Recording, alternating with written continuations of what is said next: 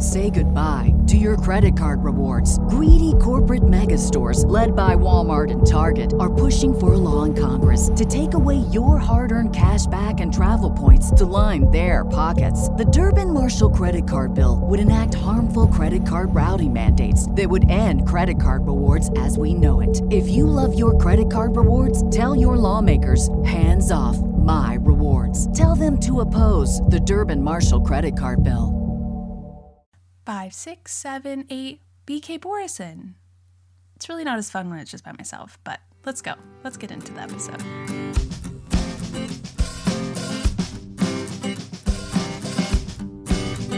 Hi y'all, welcome back to Gilmore to Read. I am your book-loving, book-obsessed host, Haley, and I want to wish you a happy Galentine's Day. If you were listening to this on the day that this episode is published, it is Tuesday, February 13th, which of course is Galentine's Day. So happy Galentine's to all our gals and all of our pals.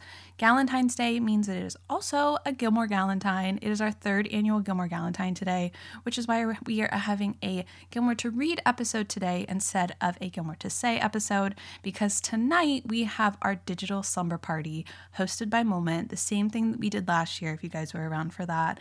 It's a digital event where Tara and I are going to be playing games and having what Tara would call a silly goose time. There's one game in particular that we're going to play tonight that I am so excited about because I have been wanting to play this game with her for so long because it is going to be very hard, or she's going to smash it. I'm not sure. And I'm also not going to let her look in the chat to see what y'all are saying to help her, because I just think this is going to be so great, because if anyone could get this, it's the two of us. But I also think that y'all are going to enjoy it. And if you're joining us for the after party, Tara and I decided the other day that it has been too long since we've played MASH. So we are going to play Gilmore MASH for part of that, but also have a Q&A and just, a girly pop time with all of our besties. We're really excited for this. I can't wait. Tickets are available up until the time of the event, which is 8 p.m. tonight. But if you were listening to this after it's been published, you can go on to Moment for up to a week afterwards and watch the recording. So either way, you can enjoy this. But back to the Gilmore to Read of it all. If you don't know what Gilmore to Read is, it is Gilmore to Say's book club. We actually have two book clubs under the Gilmore to Read umbrella, one of which is called Where You Read, I Will Follow, where we read books that Rory read or contemporary books that feel like books that Rory would have read or would be reading today, or we take some liberties with that and also read some memoirs. I know one in particular that we're going to read later this year is almost like a justice for this person in regards to the original series of Gilmore Girls. Our second book club is called Reading is Sexy, where we read books that feel like Gilmore Girls, which is where this segment of the podcast really leans into, because we'll talk to authors of those book selections. In the past, we've talked to Tia Williams, Tara DeWitt, K.L. Walther, and our last episode was with Adrienne Young, who wrote Spells for Forgetting, which was our October pick for Reading is Sexy. One of my favorite books. If you're looking for a new book to read, her new book, The Unmaking of June Farrow, was one of my favorite books last year. I highly, highly recommend it. I love her writing. I love the way that she tells stories. I also think that The Unmaking of June Farrow really would fit well into the reading taste of Gilmore Girls lovers, because this is a story of 4 generations of women in a family who seem to go mad as they age, hallucinating things, but maybe the hallucinations that they're having are real. It's not scary. It sounds scary, but it's not. I promise it's not. I don't read scary things, and this is just so well told. It's a little bit magical realism. It's set in a small town, which we know that Adrienne Young loves because she is a big fan of Gilmore Girls. But since then, I have recorded a couple of Gilmore to Read episodes. I know that the moment that I mention in an episode when an episode will air or when it will be published, or when it will be posted, I know that it's not going to happen. There's going to be scheduling difficulty or technical difficulties, and it's not going to happen. So I just have to stop saying the exact date in episodes when a Gilmore to Read episode is going to air. So first of all, I recorded with Rebecca Ross, and that episode is preserved and great and ready to go. But the reason I have not posted it yet is because her books are published under Wednesday, which is an imprint of St. Martin's. And if you are following along with that, there's currently a marketing boycott against St. Martin's. You can read more about it at the Instagram Readers for Accountability. So I'm waiting to post that until that boycott has ended. There's nothing against Rebecca Ross, and simply just holding off onto that until the demands are met of the boycott. It's not a consumer boycott. It's just simply for marketing. And to post that episode would be very promotional for St. Martin's. So I'm holding off until that is over. As for the B.K. Borison episode that you're about to listen to, this is the second time that we recorded this episode. The first time was before Christmas. It was going to be a pre-Christmas episode to get you in this holiday spirit because Love Light Farms, which was our Reading a Sexy pick for December, is a very wintry novel. Of course, it's set at a Christmas tree farm. And we had just the best conversation. It was one of my favorite Gilmore to Read episodes that I had recorded. And of course, when we finished, her audio did not save. But because she is a kind, generous, wonderful person, the moment that happened, she was like, let's do it again. Which leads us to today's episode, which is the second conversation that I had with B.K. Borison. We wanted it to feel just a little bit different than the holiday episode. So we focused a little bit more on the fact that it would be airing on Valentine's Day.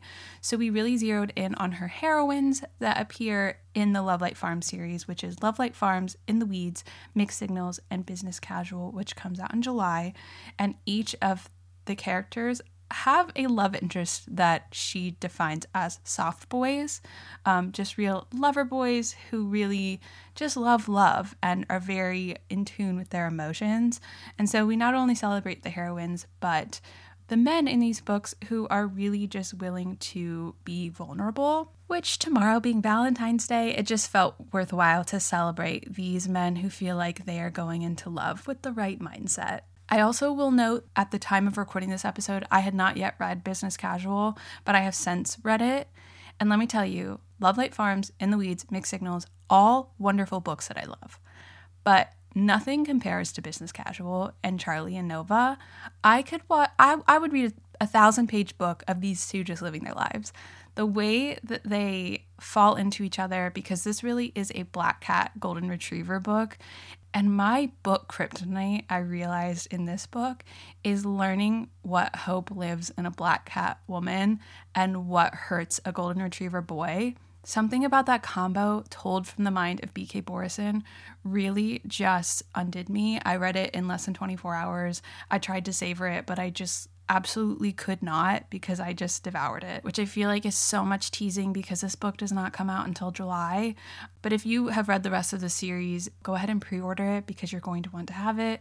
If you have not yet read any of them, I highly recommend. They are small town romances in a town that is very much like Stars Hollow. And Becca herself says this, it's a lot of wish fulfillment where nothing all that bad really happens in Inglewild, which I just love. It's a soft, cozy place to land if you need a book like that in your life, which I think that we all do. In this episode, while the book club pick was Love Light Farms, we do talk a lot about her other books. We don't talk about them in a way that is spoiling them, maybe spoiling the concept of them, but we do kind of take a very holistic approach to talking about the Love Light Farm series and her writing and how it's evolved from being an independently published author to being a traditionally published author under Berkeley Romance. She also talks for the first time about her new book that she announced called First Time Caller, which is coming out in early 2025. She gives us a little bit of inspiration, a little synopsis, and tells us what the heroine's name is, which I was like kind of shocked and so excited that she decided to reveal that to me and to all of our book besties today. This, of course, all leads to us talking about the NFL. How could it not? That just all makes sense, right? And we, of course, talk about Gilmore Girls. How could we not? And about her relationship with growing up watching Gilmore Girls. And we end, as we always do, having a spoiler chat about the book club pick, which was Love Light Farms, of course. And before we get into it, a bit about B.K. Borison. She is the author of cozy contemporary romances featuring emotionally vulnerable characters in swoon-worthy settings. When she's not daydreaming about fictional characters doing fictional things, she's at home with her family, more than likely buying books she does not have room for. But that is just her bio. My gals and my pals, I hope you have a wonderful Valentine's Day, and I hope that you have as much fun as I did getting to know my new friend, B.K. Borison. I think that so many people absolutely love you, and I hope that you know that. I don't think that I know that because as you and I both know, we've recorded this episode once. This is our second time. We're old friends at this point. We are. That the first time it did not save, but I did say on the podcast the date that the original episode was going to go up, and I know that the moment that I say the date, that it's not going to work out. Like I have to keep it to myself because that's the only way that it works. But everyone asked me where the BK Borison episode was. Like, I'd post a picture of myself on Christmas. The comments were, "Where's BK Borison?" I'd post like a question box in my story, like, "How's your day? Where's the BK Borison episode?" Because like I'd like post it here and there of like, "We lost the audio. It's coming. I promise." And everyone is just like so excited. So I hope that this lives up to people's expectations of like loving Love Light Farms and then like needing to hear from you now. Gosh, I will try to be much more interesting this time. No, and that was what was so sad is like I loved that episode. It was going to be like one of my favorites because it felt like I losing that episode I told you before, it felt like I had won a BK Borison contest where I got to talk to you for an hour and a half and just that was just between the two of us. But I felt like we had such a good conversation at the end of it. I was like, what a bummer. Like that'd have been a nice Christmas start, but the moment that it didn't save, you were like, let's do it again. And I was like, I love her so much. Yeah, and now that now that it's not Christmas anymore, I feel like we have more things to talk about now. We have so much to talk about. You have announced so many things that you're creating. I've also read more into the books that you've released, which like we're going to have to get into it because I have fallen in love again and again with characters of yours. But first, you announced that you're having a baby. Oh, I am. Yeah, I am having a little baby boy in June. A little soft boy. A little soft boy, yes. Hopefully. Although, judging by the way he's, kicking my belly, it doesn't feel like a soft boy energy. Yeah. Well, soccer boy, maybe. Maybe. Athletic boys can be soft boys. That's I true. fully believe that from your books, but that's so exciting. Congratulations. Thank you. Because you have so much stuff that you're cooking up, which you just announced your next book to be released, or rather to be released next year, because Business Casual will be released later this year, but First Time Caller will be released in 2025, which when you announced that, I was just like, I cannot wait to talk to her about this tomorrow.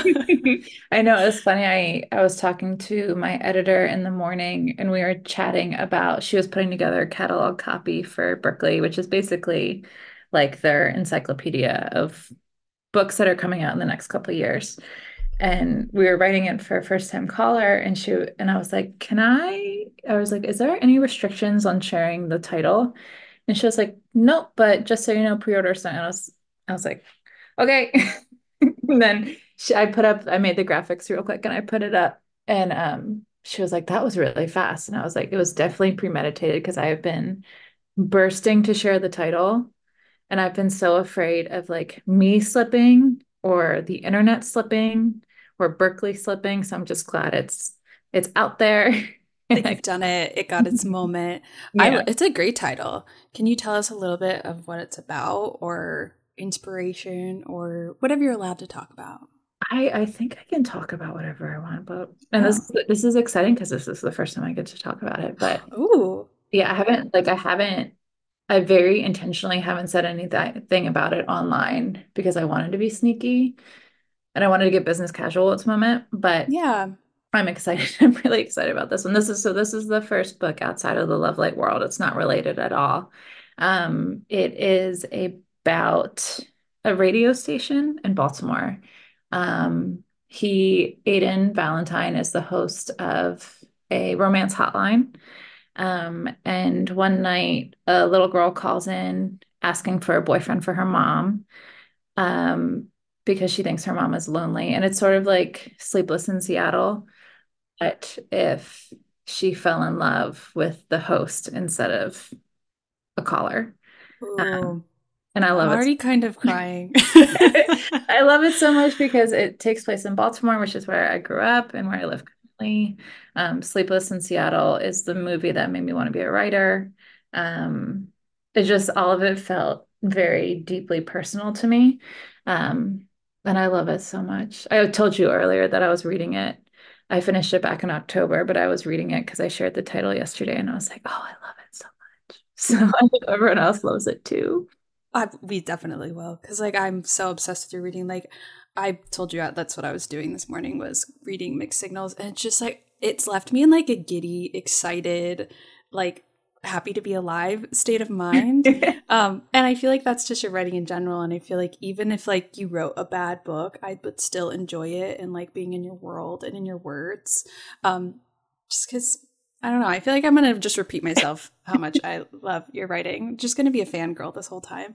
I love it. But I really like the idea of the radio station. Was there like an inspiration for that beyond Sleepless in Seattle, or do you have any association to radio stations? I don't have any association to radio stations. My husband likes to make fun of me because I really love local news and local radio because I love how weird and niche stories get. Like I Yeah. love knowing what's happening, like with the Italian restaurant on the corner that has like a meatball special on Tuesdays. Like I love the weird information I get about my community. And like I live in a city, so and I live in a city that doesn't have a great reputation. So it's it's I like being stitched to my community that way. And I like the idea of writing about a radio station that felt um nostalgic in a way, because I feel like not a lot of us listen to local radio anymore. Uh, Yeah. and it felt like a very cool way to do like red string theory.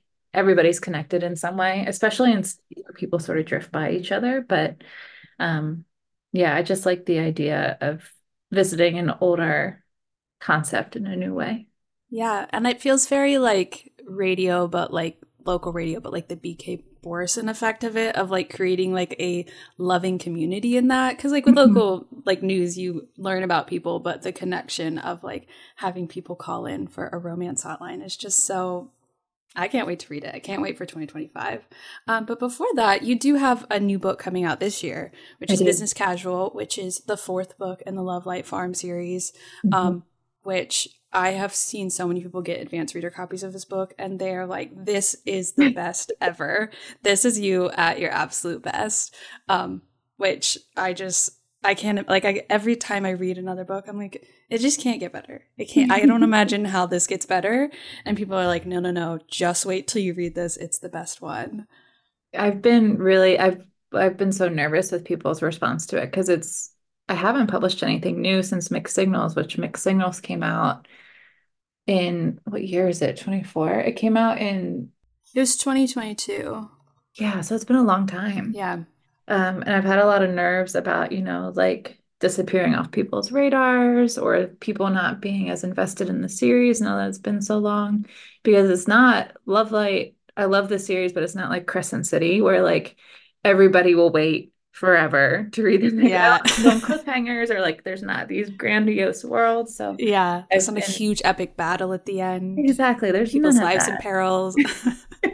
So I've been anxious that the excitement would die down or I'd lose momentum, but I've been very pleasantly surprised with how excited everyone is about it, and the response has sort of exceeded expectations too. I think there's something to be said for taking my time with this one, because I was sort of like in a churn and burn with the first three, where I was just like, right, right, right. But this one, I really went through the whole process with Berkeley and got to take my time with editing and writing and imagining. So I'm excited. Is this your first release that wasn't previously published as indie? Correct. Yeah, this will be the first quote Berkeley original, as they are labeling it. So this will be the first one that I I had some of it written before the book deal, but this one went through the full editing process with my traditional team. What was that process like? Because I know that before we talked about like how you got into writing, which I Mhm. know everyone is always really interested in because we actually have like a lot of aspiring writers in our community, Mhm. and they always want to hear about how you got started. And I would love to hear like the difference of writing the first three versus now writing this one with a traditional publisher. It's different.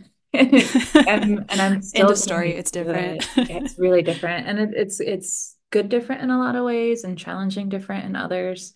But with the first three books, I really wrote them just on my own schedule, my own ideas, my own thoughts. Um, Love Light Farms was written in my free time just for something to do creative because I just had a baby. I wanted to do something to give my brain a break and do something that felt selfish. Yeah. And this was during the pandemic too that you During the were writing pandemic, this. yes. So I had my first baby. My husband is a physician, so it was basically me and my newborn home alone all the time. So, which was fun. But I wrote Love Light for myself, And there was no external pressure or expectations to be met because it was just like, we'll see what happens. And then Love Light sort of exploded across social media. And I published the next two books, In the Weeds and Mixed Signals. And it was very much like write it, finish it, give myself a week, publish it. Like it was very fast, fast, fast. And I Yeah. liked that part of it because I controlled everything. And it's sort of addicting once you self-publish, when you get feedback, when you start getting Yeah. feedback, That it keeps instant going. gratification. Yeah. Yeah. And then and then the books did really well. They got picked up by Berkeley, acquired by Berkeley. And my run, run, run, right, right, right turned into wait, wait, wait. Yeah. Because traditional is a completely different ballpark in terms of who needs to look at your words and the partnership with your editor. I've learned a lot in the year that I've been with Berkeley. And I think my writing has grown a lot because I'm just going slower by nature of the process and working with my editor, which is what I wanted. I wanted to slow down, and I wanted to grow as a writer and become better. So I feel like both of those things have happened. Hopefully, one, I've definitely gone slower, but hopefully it reflects in my work as well. Well, and I told you this when we talked before. It's like I was so surprised that Love Light Farms was your debut novel because it's just like so well written. I think you have just like such a good ear. Is that the right way to describe like writing? Like it's just like the way that you tell a story is just already so like intrinsically good that I can only imagine that like working alongside someone who's like improving that process is just making it better and better. What was that? I guess what was that creatively like working with someone who, it's just you and you Mhm. editing your own books versus like handing it off to someone and getting feedback. Well, I was really lucky with the first three books. I worked closely with my friend Annie, who she's been my friend for a decade. So I feel like she knows my brain really, really well. And she was my editor, quote, editor on my first three books, in that we just talked about them and she read them. And if something wasn't working, we had a really good conversation back and forth where she was like, this isn't working, this isn't working. She was brutally honest with everything. So I think I was used to having someone in my corner who would lovingly guide me in the right direction. So, Right. and it was a good like step into working with a publishing house editor. Creatively, I think I've been challenged a little bit with going from controlling everything to not. Um, Sometimes there's decisions made that I don't agree with, and that's not a knock on Berkeley or traditional publishing in general. I think that's just the nature of taking something from a hobby to a professional job. So I think for me, I've been challenged a little bit with like departments like sales or marketing having a say in some of the decisions. Yeah. Those things have been minimal, and it's been fun working with a publisher who believes in my work so deeply, and I can take a step back on things like advertising and marketing to focus more on the writing aspect of it. Yeah. Which is what you should do. I think that's what's so hard about indie and like Mhm. even in some ways like being in a traditional publishing house and not being like their top seller is that Mhm. there's this expectation that you are going to be like a content creator on top of writing and doing all these things and connecting with your readers and having to be kind of all departments, which kind Mhm. of I feel like is just draining your creativity and can make it really hard to like bring your best self back to your writing if that expectation is on you to do that. Yeah, and I think I'm really grateful that I started out indie before going traditional because I think I have a better understanding of how to market myself in my books. Yeah. I like doing those things. Like I like engaging with the social audience, but I can't imagine being like a traditional first author and having Berkeley be like, okay, go into the world, like promote your book. Go do I this. yeah, so I'm glad to have the solid foundation of like doing all the things to slimming down to like just doing a few things. I think it's made Yeah. the transition easier for me. Yeah, you grew your readership who love Hmm. you and will stick around for the fourth Oh, book. And I think it's also because, like, it's not Crescent City, which we're mentioning because it literally comes out in a couple of days, mhm. just like anticipating, which is why I'm making croissants. I told you that Yeah. it was in my Layla era, but I'm making it because, like, Danica likes chocolate croissants and I'm Mhm. allergic to dairy, so I'm making vegan chocolate croissants to Incredible. celebrate. But it doesn't have the big, huge battles. But I think that there is like an element of that that can transition into like a series like yours, where like, you know, we meet almost all of the love interests in the first book, save for Nova, who we meet in the next. Hmm. And like you like tease them just enough that like you want to know more. Like you absolutely need to know more about Beckett after the first book. Who like once you read it, you realize he's just anxious Snow White, hot Snow White. Yeah, it um, really is. he really is just little Snow White. But one of my favorite questions that the book club asked was like, "Oh my gosh, I loved Beckett and Layla. Are they going to get their own books?" And I was like, "Well, I have a great news for you. They do get their own books." And I think that there's that anticipation of like you have these characters that you love, and especially Charlie. Like as you're getting to know more and more about him, and like seeing the way that Nova and Beckett relate, that when you hear that's their book, I think there is that anticipation. It's not like, are they alive? Are they being tortured? But you're just like, I'm going to be tortured because Baby Borison is going to stab me in the heart with whatever's about to happen between the two of them. So I think there's that element of it that, like, I Mhm. think the softness in all of us is anticipating wanting to feel more of that. Yeah, it's fun sort of putting all the pieces out there. And with each subsequent book, like tucking little Easter eggs about who's coming next and Mm-hmm. getting readers maybe subconsciously excited about a couple that I feel like I did that a lot with Charlie and Nova is there's a lot of little pieces of them tucked in all the Mm-hmm. books. But they're not as loud as maybe Caleb and Layla, who Caleb has had hard eyes for Layla from the jump. Yeah. Oh my God, he loves her. Like I told you, I'm like 36 pages into this, and he's like head over heels, like dead, done, buried for this girl. Like He's the my lover cakes. boy. Yes, the buy. Like I think we found out in the weeds that he's buying all the cakes for her, but it Hmm. just or from her rather. Hmm. Um, it's just come on. Like he's obsessed with her croissants. Like there's just something about it that I'm like, I love him, and I'm not even very far into this.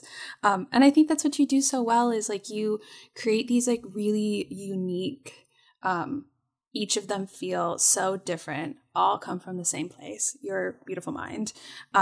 And they're all just so good that like you just want to latch on to the next one. So I'm not surprised that so many people are anticipating and loving business casual. But something I wanted to ask you about, I guess, like the version of you who wrote Love Light Farms, who was just, you know, listening to Christmas Tree Farm by Taylor Swift on repeat and writing in naps and that sort of thing. What would you say to her, or like, would you say anything to her about where you're at now? And like the fact that this is like the career that you've chosen and the way that you've grown as a writer, like how would you communicate this success to her? Oh my gosh, I'd probably just scream. I don't, And she would I, know. yeah, I don't think that version of me. I think that version of me and this version of me are in complete agreement that we never thought all of this would come from that. I was talking to someone yesterday who I used to babysit, and she's interested in writing a book. And we were just chatting, and she's like, "Can you believe it?" I was like, "No, I cannot believe it." Like, I just there's no. I think I always wanted to be a writer in the way that, when you're a little kid and you say, "I want to be an astronaut," or "I want to be Yeah. a musician." It always felt very far away and unattainable. So I just can't believe that something I did for me turned into something that was for so many other people too.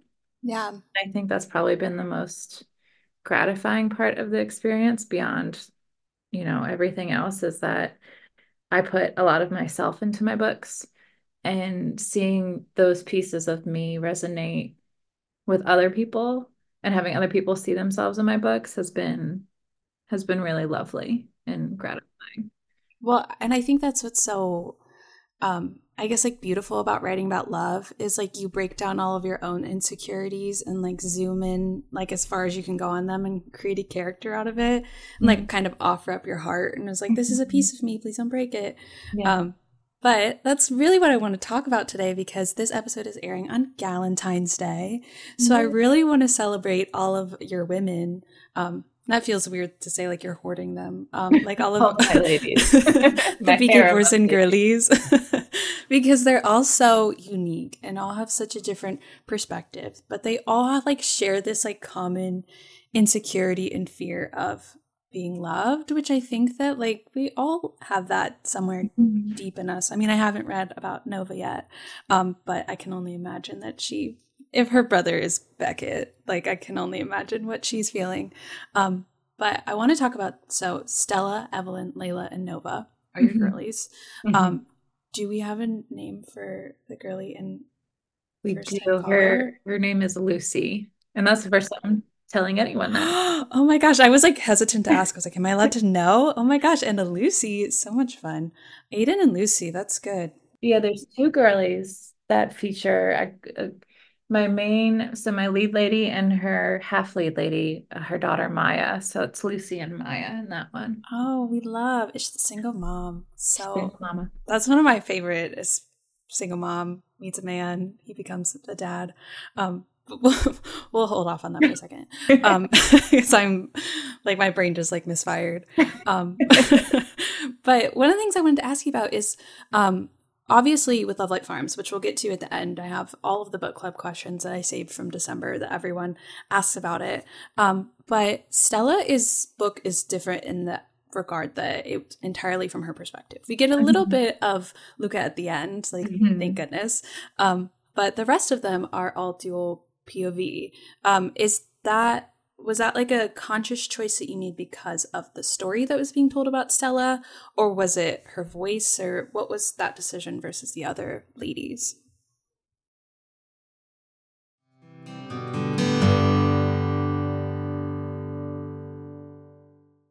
I don't know what it is, but cowboy boots are magic. Since they've arrived, I've worn my Tecovas boots almost every day. I have the Annie in Midnight. I know you have the Annie in Bone. I do. But they make me feel so powerful because, of course, it is my dream to be a cowgirl. Yes, I know this about you, but I also know you've told me that you wear them while you write your book.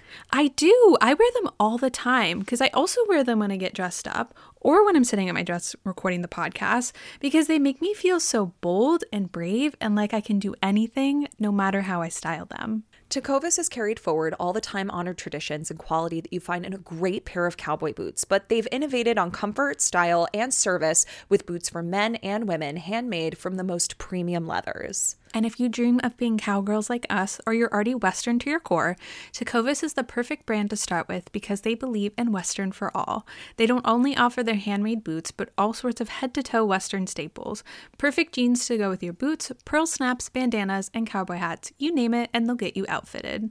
And if you can't make it into a store, Tecovas delivers the most premium quality and most comfortable Western goods right to your door. So visit tecovas.com. That's TECOVAS.com. And as a special opportunity for our listeners, Tecovas has said that they will throw in one of their best-selling trucker hats or ball caps for free into any minimum purchase of $100 on tecovas.com. Just use the code Gilmore at checkout. That's GILMORE. It's about a $30 value and they sell fast, so there are always new styles and looks. Again, for a limited time, just enter code Gilmore at checkout to add a free logo hat to your order as a one-time gift from Tecovas. Only at tecovas.com. That's TECOVAS.com and point your toes west. Haley, I feel like most of our followers already know that we don't really drink alcohol, but we do love a fun beverage. Oh, we do. Both of us think a fun beverage and a chill night is the epitome of a good time, especially when that drink is a recess mood, which is a delicious sparkling water infused with functional ingredients like mood-lifting magnesium and stress-balancing adaptogens, so you can relax without the alcohol. I drink mine every night while reading, of course. Tara, tell everyone how you enjoy yours. Honestly, I usually drink mine while we're recording the podcast. It's my favorite way to enjoy a recess. And all of our besties can get get 15% off the Recess Mood Sampler Pack at takearecess.com/GTS. Recess Mood is made with real fruit and comes in 4 delicious flavors like strawberry rose and raspberry lemon. But my personal favorite is the grapefruit tangerine. And with only 20 calories and no added sugar, it's the perfect way to chill. You deserve a healthier way to unwind. Head to takearecess.com/GTS and get 15% off Recess Mood, your go-to alcohol replacement.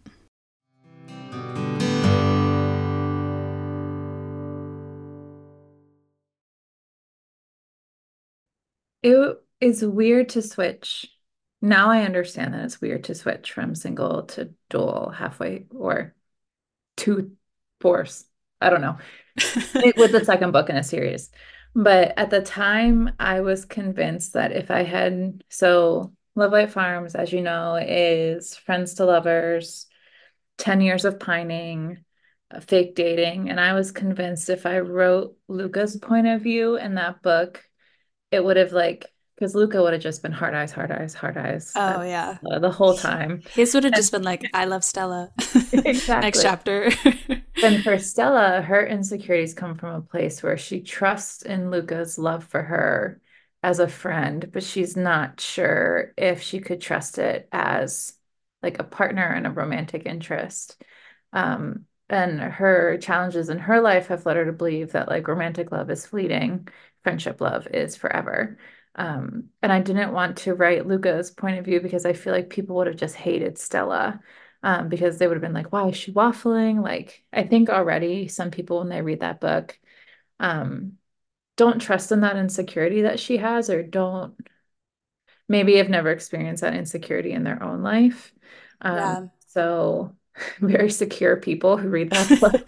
No, this is what we talked about the last time, which Mhm. I never believed that someone who like reads a book like that wouldn't understand that going on in their own life. It's like, we as readers get this like confusion because we're like all knowing. And so we see Luca, we know that he loves her. And so then it's almost like Stella then a little bit becomes ourself in a way that's like, get over yourself, kiss him, love him, Yeah. be with him forever. Mhm. But on the other side of it, it's like, how many times have you been in a situation where you're like, if I say anything, it's going to change everything. Correct. And I don't know which way it's going to go. And I don't know how I'm going to feel about it. So I almost feel like the people who feel that way feel like the miscommunication or like not understanding it. It's almost like they would understand it the most if it was happening to them, and that they're almost too all-knowing that like if they knew that in their own lives, it's like, yeah, I would totally do the same thing. I'd be yelling at myself. But like we all have those insecurities that I think sometimes is hard to cross back over into like, I see so much of myself in Stella, but like, can I see myself being in Stella's situation, knowing that he loves her, sort of thing. Yeah. Yeah, I felt like if I had Luca's thoughts every other chapter, people would have just been like, why is she hesitating? When she has very good reasons for hesitating. Yeah. But yeah, I feel like it would have just been beaten over the head. But I wanted him to have a voice. It was just very, very late in the story. But it was like perfect timing. I feel like it's kind of like we needed him to chime in for a second just to be like, yep, I have loved her this whole time. Yeah. But I loved that. But I loved getting Beckett's point of view in the next one. Not to like turn this to talking about the men. But he is just like the softest, like most anxious Snow White. And I was like, am I Beckett? Like the whole time I was reading, I was like, is this me? I just want to live on a farm and talk to no one. It's fun writing a character that a lot of people after the first book, I think the noise for Beckett was the loudest because he is a tattooed, grumpy farmer who adopts a bunch of kittens. Like oh my gosh. And the he's a Duckling. book boyfriend. Yeah.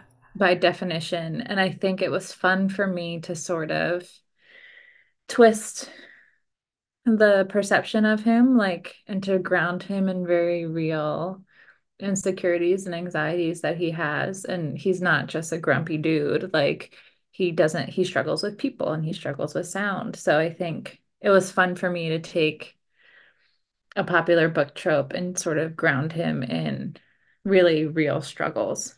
Yeah. Absolutely. And I think that's something that I struggle with a lot when it comes to grumpy characters in general. It's like, why are you grumpy?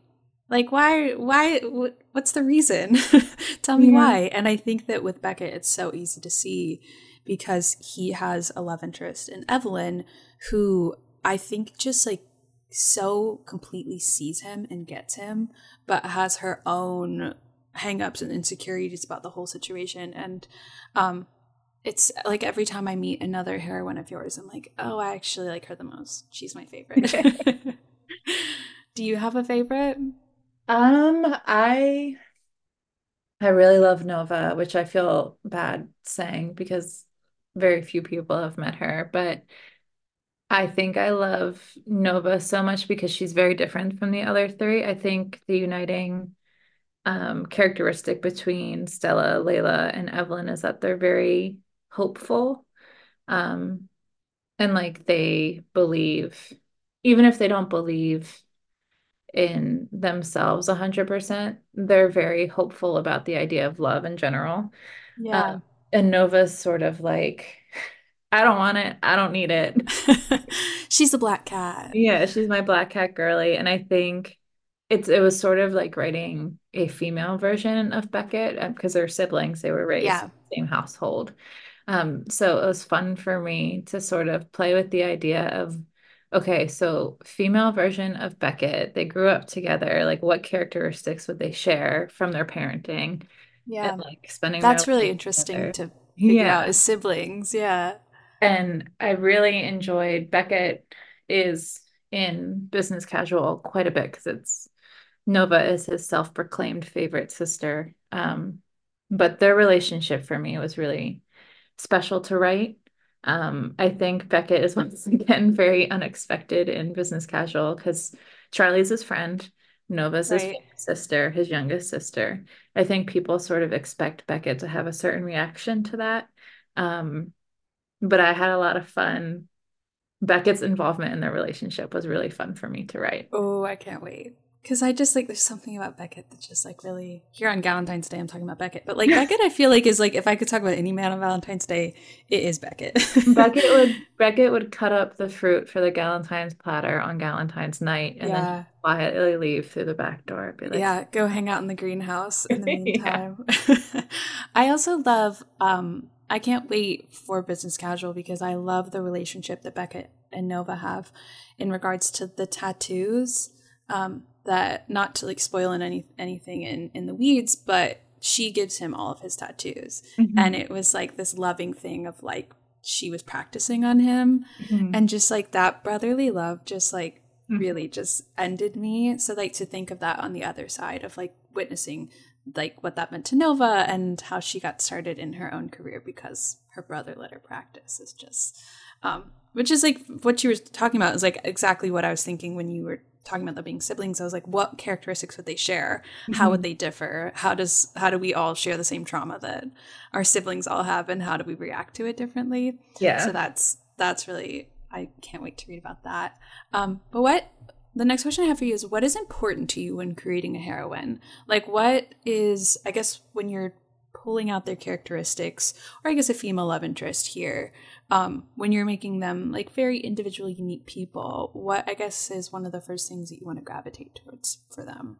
I have, I think it's changed. So it changes from book to book. And I think for me, what I've discovered about myself is that my female characters tend to reflect whatever, for better or worse, whatever insecurity that I'm struggling with at the time. Um, Yeah, and I'm trying to think of like an example. Like Evelyn was very burnt out and tired and wanted something different for her life. And I think that was deeply what I was feeling at that point. Like I was yeah, transitioning. I had found this new thing, writing. Well, I didn't find it. Writing was becoming a thing that was like looking like a possibility at that time in my real life. Like, oh, well, like I'm doing it. I could keep doing it. But I had a full-time job. I was a stay-at-home mom for my baby. With all these things were good, but like I felt stretched very thin. yeah. There Um, wasn't enough of you to right. participate in the goodness. I was half-assing a lot of things, as Leslie Knope says. I wanted to whole-ass one thing. So I just felt for Evelyn, for me at that time, was a deep reflection of me. And I think Layla, when I wrote her, it was a similar thing where Layla just like was like, why isn't this working for me? Like, I'm a good person. I try hard. Um, I love, but I keep getting these like douchebags in my life. So Yeah. I think there's always a piece of me in every female character. But I also try to like, before I start writing a book, I draw a little map of her and I draw a little map of him. And I try to see where each of them are starting, um, and where they're going and what sort of things they need to accomplish to get to, a place where they're good together. Uh, Yeah. and then I draw like their little, it's usually her and then him and then them together. And I try to map everyone's journey so that it feels like, I think sometimes in romance, it can get fixated on the them and not the him and the her. Uh, Yeah.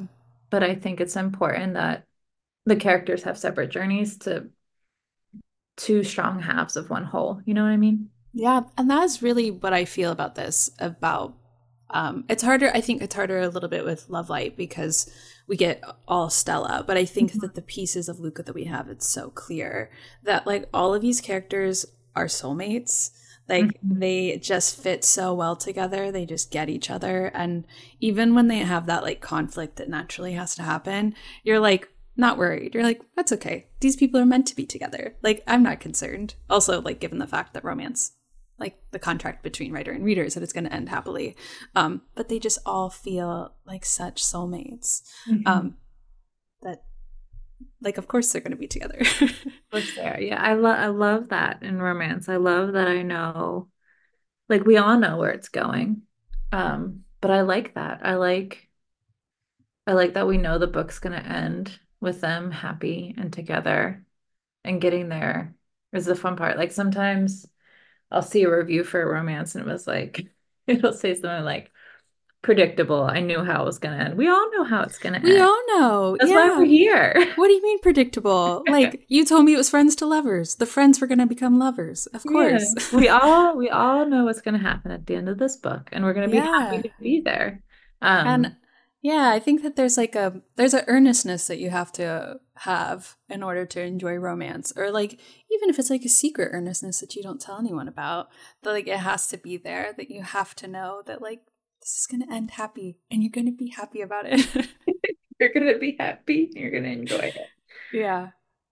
Yeah, I think sometimes romance gets that bad rap, right? Because it's like every romance ends the same in that every romance ends with the couple together, but like every romance does not end the same in that each character's journey is different, each couple's journey is different.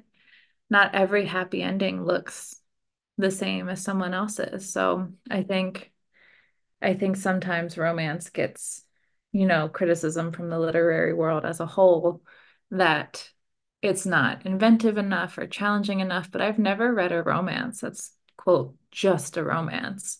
Like Yeah. it's always, it touches on grief, on friendship, on community. So many things are wrapped up in love stories that I think sometimes people dismiss it for no reason and they're missing out. Yeah, and I don't even know how like I'm trying to think of like the most like quote unquote fluffy romances that I've read. And even in those, like I can't think of a moment like where like it was, or like a book where it was just the whole time they were just having a silly goofy time. Like it's Yeah. so much like a genre where you can explore like the very hopeful hurting part of all of us, because like that's what like wanting love is like, just to like you're just so hopeful that someone is out there that's going to like see you and accept you and like all of your soft dark pieces, that like I don't understand how a romance could just be like just fluffy, because it just feels like such a beautiful way to explore life, Yeah. is through like the one thing that we all want, even if we're not willing to admit it, Nova. Nova, she's so Yeah. funny. And I think that's what's like I'm like excited about, is like it's almost better sometimes when the character's like, I don't want that. It's like, yes, you do. Yeah. Don't lie. There is a hopeful part inside of you that sees like Luca and Stella on the farm, and you're like, that seems nice. Yeah. Yeah, it's funny because business casual opens um at Stella and Luca's wedding. Spoiler alert. But it opens at the wedding and Nova's like sitting at a table at the wedding. And Stella and Luca are, snow globe perfect picture couple spinning through the Of tree. course. And her sister's like, "Don't you want that?" And Nova's like, "No." It's just like she's like, "Nah, I'm I good." don't. Thank And you. then, Charlie merengues into the dance floor Of and course he does. off they go to the races. But I think what was fun about their story is that, like you said, she's like, "No, I don't want it. I don't need it."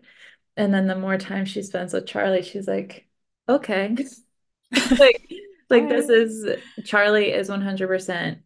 She's really irritated in her book that, she enjoys spending so much time with Charlie because he is just like, he's this loud, goofy, silly guy.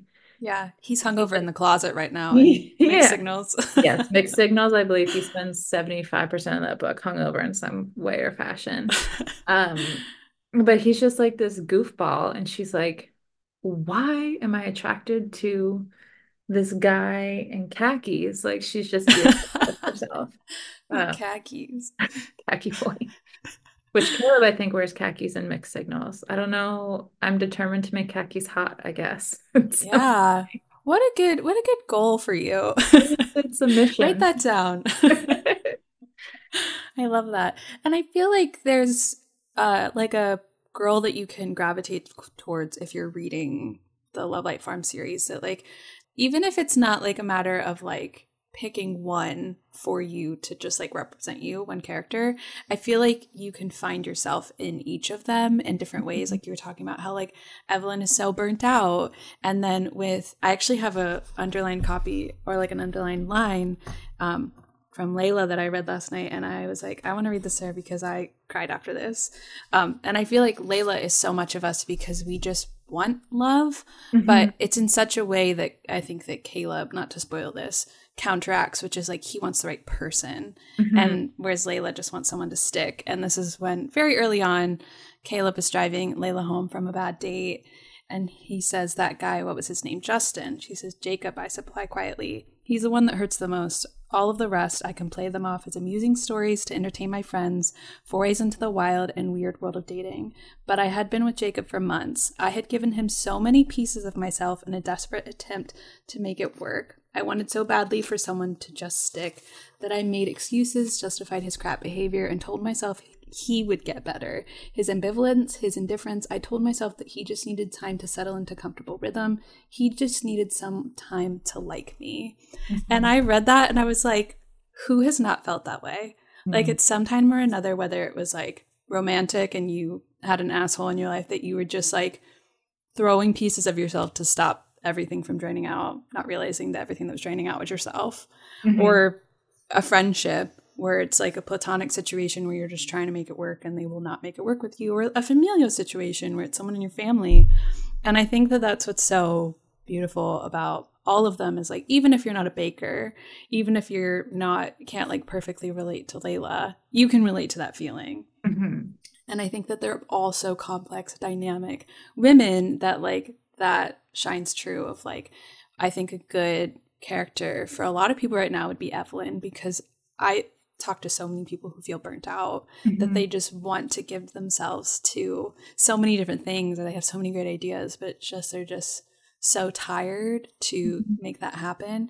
I feel like if you're feeling that way, that's Evelyn is just the perfect person to not that all of us can run away to a farm with Hot farmer who adopts cats. Yeah. Mr. Hot Snow White. And I think sometimes too, like it took me like what in my 20s and I'm in my 30s now, but like I feel like in your 20s you feel like sort of you have to pick a path. And like once you're on that path, like you're on it and you can't deviate from it because it's going to screw up the rest of your life. Yeah, of course. And Evelyn is like, I'm here, I'm successful. Like if I make a change, what happens now? And I think a lot of people are afraid of making a change if they're unhappy, but Evelyn's story is very much about being brave in that way. And I think Layla, they're all my girlies are brave in different ways. Stella took her a little bit longer to get brave, but I think Yeah. I think Layla's bravery comes from a place where she wants so badly to be loved the way her friends are being loved and the way like these Yeah. stories that she's seen. And her bravery is very much rooted and she keeps trying, even though it sucks.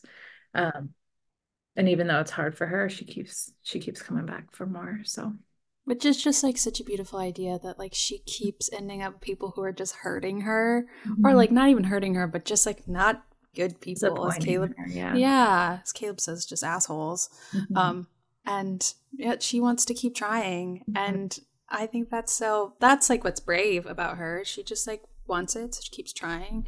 But she's got a little teacher coming her way. She does. A And hot teacher. a hot Spanish teacher. Yeah. Oh my gosh. I love that so much. Is there one in particular that was the hardest for you? Whether it was like hard to come up with their story, or maybe they felt too close to you that was hard to get down? I think probably In the Weeds was the toughest for me to write, because externally there was a lot more noise in my head from the first one. Like Love Light was just, I was the only one who knew I was writing it. And then In the Weeds, after Love Light did so well, I was sort of in my head like, oh gosh, it needs to be really good. Yeah. Um, You were in the weeds, if you will. I was in the weeds very much so. And that was dual point of view. So it was a different process for me to sort of get to know both of them. Um, So I definitely say that one. And I think probably I was the closest to Evelyn at that point in my life. And it felt very like I was digging into myself every time I wrote about her. Um, yeah, she's probably been the toughest. But I think, and like as I've written more books and written more, I've discovered my own process with each one and, figured out how to make it easier for myself. But like I keep waiting for books to be easier when I'm writing them. And Yeah. it's never easier. It's like every book is the hardest book I've ever written. Yeah. Does it keep you writing? Because you're like, next one will be easy. Let's get through this hard one, and the next one will be easy. Well, we were talking earlier and you were telling me that you hate starting books as a reader. I hate Yeah. starting books as a writer because I I have all these thoughts in my head of like what I want them to be at that point. And it's like figuring out who they are and like how they interact with each other. It's such a slog to get through that first bit of Yeah. understanding them and understanding like my rhythm. It's like pulling teeth in the beginning because I'm like, this is not who they're supposed to be. Yeah. Eventually you get to the point where you're like, okay, now I know who you are. Let's go back and fix. But Yeah. it's Do you hard. write chronologically, like from beginning to end? I do because I find that otherwise, I feel like my characters change throughout the book and they're growing and developing. So sometimes I'll have ideas for something I want to come later, but I can't write it until they're there too. You know what I mean? Yeah. Yeah. That's such self control because that's not what I do. If I get like excited about something, I'm like, well, I'm excited. Might as well write it now. And then I like puzzle piece it back together. But see, that's also brilliant because like I was telling my husband last night, I have a 4-year-old daughter who is having trouble going to sleep at night. So I lay in her bed with her until she falls asleep. 90% of the time I also fall asleep, but 10% of the time I use it as like brainstorm time where I'm just like thinking Yeah. about my Kind of character. mindfulness. That's, I Yeah. like that. It's like a very zen moment as she like pelts me in the face with a stuffed crocodile. But Of course. Of um course, a crocodile. of course. I was telling my husband last night, like, there's so many things I just forget, like, that are probably really good ideas. They could be gibberish, but like, I sometimes wish my brain gave me the freedom to explore future characters further down the line. But I just can't. Yeah, that's such like good discipline because like I actually would I want to talk to you more about that because I have the problem where like all of the characters will start talking to me because the thing that I shared with you was like the series that I'm working on or book that hopefully will turn into series is very similar in that like it's seasonal, Yeah. set in one town, and all of the characters are all talking to me already, and they're like all like listen to me, start with me, and I'm like no, please stop, I have to focus. Well, that was very much my experience with Charlie, is that I Yeah, wrote Love Light and Charlie is not in it very much, but he has always had a very loud voice in my head. And that when I feel like when I finally got to business casual, he was like, finally, He it's was like, time to it's my shine. time. You're just shouting at you. I love that. I love that you struggle at the beginning simply because like what I was talking to you about was that as a reader the worst part is starting a book and like trying to like get through that slog of like just like falling in love with them because I know I want to. But with yours it's like from page 1 I'm in it. I'm ready. Like that was like that with Love Light and In the Weeds and Mixed Signals. Like every single time I start one I'm like, well, I'm here. I'm ready. Falling in love. Like that spark just is there. I'm grateful because I struggle so hard with the beginning. And it's funny, my friend Annie, who she knows all my bookish thoughts. Like whenever I'm working on anything, she's like, I hate when you start a book because you're so annoying. Because I'm just like Annie, I'm like Annie, I can't do it. Annie, it's trash. Annie, it's garbage. And she pretty much just ignores me for like a full month. And then she's like, are you done the first half yet? Can we have a normal conversation? I'm like, yeah. Like, I was like, I remembered how to write. And she's like, Yeah. do this every time. Yeah. It's just, and I think you can tell as a reader when you're reading books, you can tell, or maybe I can tell sometimes when I'm reading a book, like I'm like, this is where the author was like, yes, I know who they are. Yeah. Um, which is fun to like see and experience, the author falling in love with the characters and the reader falling in love with the characters. I think it's very closely entwined. Yeah. And I think that that's fun as a writer to go in and sometimes kind of scary to go in as a writer reading a book because you can kind of like see the craft and you kind of pay attention to that a little bit more that like sometimes it can take you out of it. I don't know if you ever feel this way that like when a plot line starts to go in a direction that I'm not really having fun with, I'm like, oh, they could have done this. They could have gone this direction. And then you start pulling it out and like rewriting their book, unfortunately. Yeah, definitely has happened a time or two. Um, but I've read nothing but bangers lately, so I have no complaints on my end. Yeah, that's what we were talking about. It's like nothing but good books coming out this year. We've been blessed and we've Yeah, been fed by, I yeah, think we're in this really wonderful stage of romance where publishers are understanding that the New York Times bestseller list is dominated by yeah. romance writers. And And it's a top selling genre by yeah, like of course it is. double the next one. Of course it is, because it's like Yeah, people want to read something that feels good and happy. Like I don't want to read something that's like as depressing as real life is. Like I want yeah, to escape, I want to feel good. I want to know that when I'm investing my time, energy, and thoughts into a book that I'm going to be taken care of at the end. And I think I hope at least that, you know, publishers and book industry people are understanding that people want good things. and speaking to that, like your books like create such like a giddiness in me and other people. I hope in other people, definitely me. Do you feel that when you're writing? Like when you're writing these women, do you feel that? I mean, definitely like with the lover soft boys that you love to create. My lover is my soft voice. I married a soft boy, so I'm very lucky. But I definitely get giddy writing. But once I'm through that first like 20% slog and I'm like they're interacting and they're being flirty and they're enjoying each other, I definitely enjoy it as a writer. And I think the best writing for me happens when I'm sort of like unconscious of the fact that I'm writing and I'm just enjoying spending time with my characters. Yeah, they're kind of talking to you and you're transcribing it. Exactly. And like when I'm not aware of the words I'm choosing and I'm just sort of living in the moment with them, which is such a weird thing to say for people who don't work in writing or who have never written before. It's like, or people are like, how do you write a book? I'm like, I don't know. I don't know. It just happens. I'm gonna have to Um, figure that out one day. It was funny. I met with a girl yesterday and she was asking me, like, what's your process? I'm like, I wish I knew. Like, it's Yeah, hard to articulate when you get in the right frame of mind. Like, the perfect writing day for me, I'm not aware that I'm writing. I'm just enjoying time with these characters. So yeah. I haven't found that sweet spot in this book yet that I'm working, but I'm hoping soon. We'll see. Are you writing two books right now? Is that?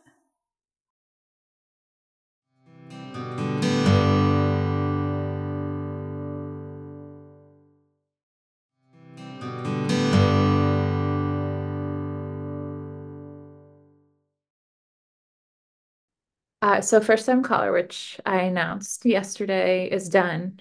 It's with my editor, and I'm working on a new book. Very early stages, very agonizing stages right now. But this book has been such a challenge because it's very different than like Love Light. It's even different than First Time Caller. It's like I'm playing with things I've never played with before, which is a weird way of saying that, but it's challenging in a good way because I feel like I needed to fully step away from small town romance. Yeah. I love my time in Love Light, but like I'm good taking a long break from writing small town romance. I'm eager to explore other things. Yeah. This is like very different. I mean, it could get further different than what I'm doing, but I don't know how much further. Yeah. No, and I feel like that's so true because you really nailed small town romance because when people, people message me a lot asking for book recommendations, especially book recommendations that feel like Gilmore Girls, because that's the brand that I've created for myself online. And I would like come up with some because like I think that like Emily Henry books are very good because there's like bantery and there's like this sense of melancholy between falling in love. But like now like yours are like definitely the first ones that I go to because like the town of Inglewild feels so just like it feels like that Stars Hollow feel.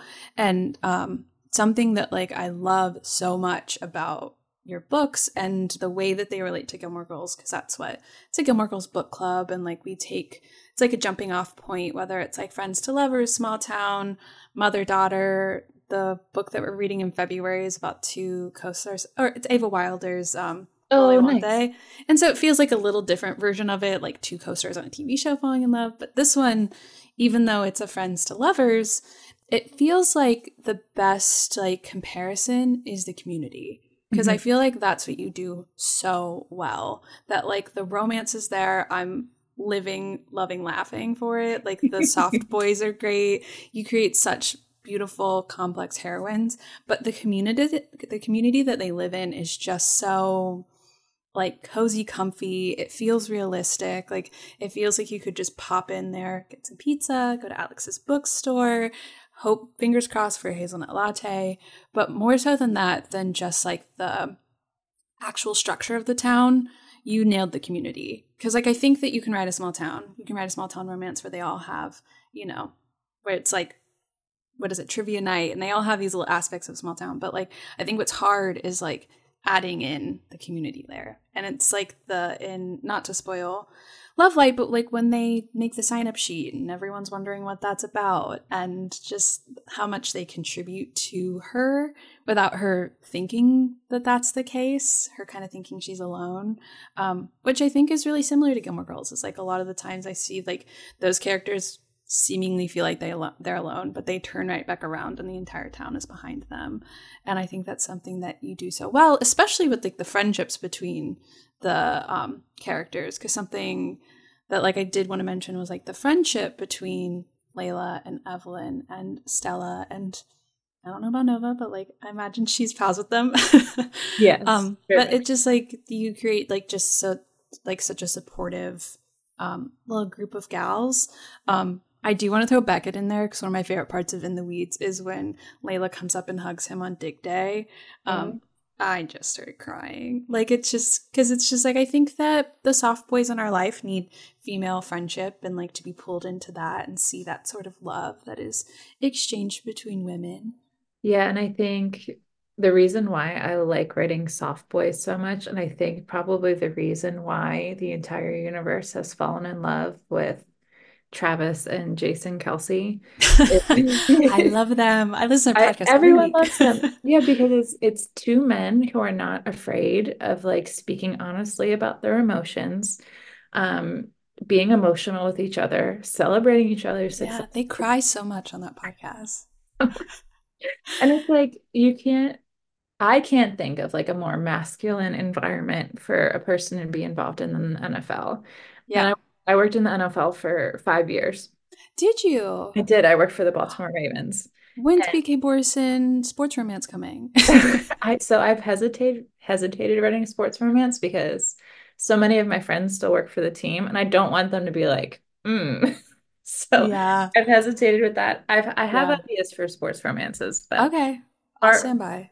way far down the line, maybe until everyone who I know that works for the team no longer works for the team. Okay. I'll wait. I'll be here. Don't worry.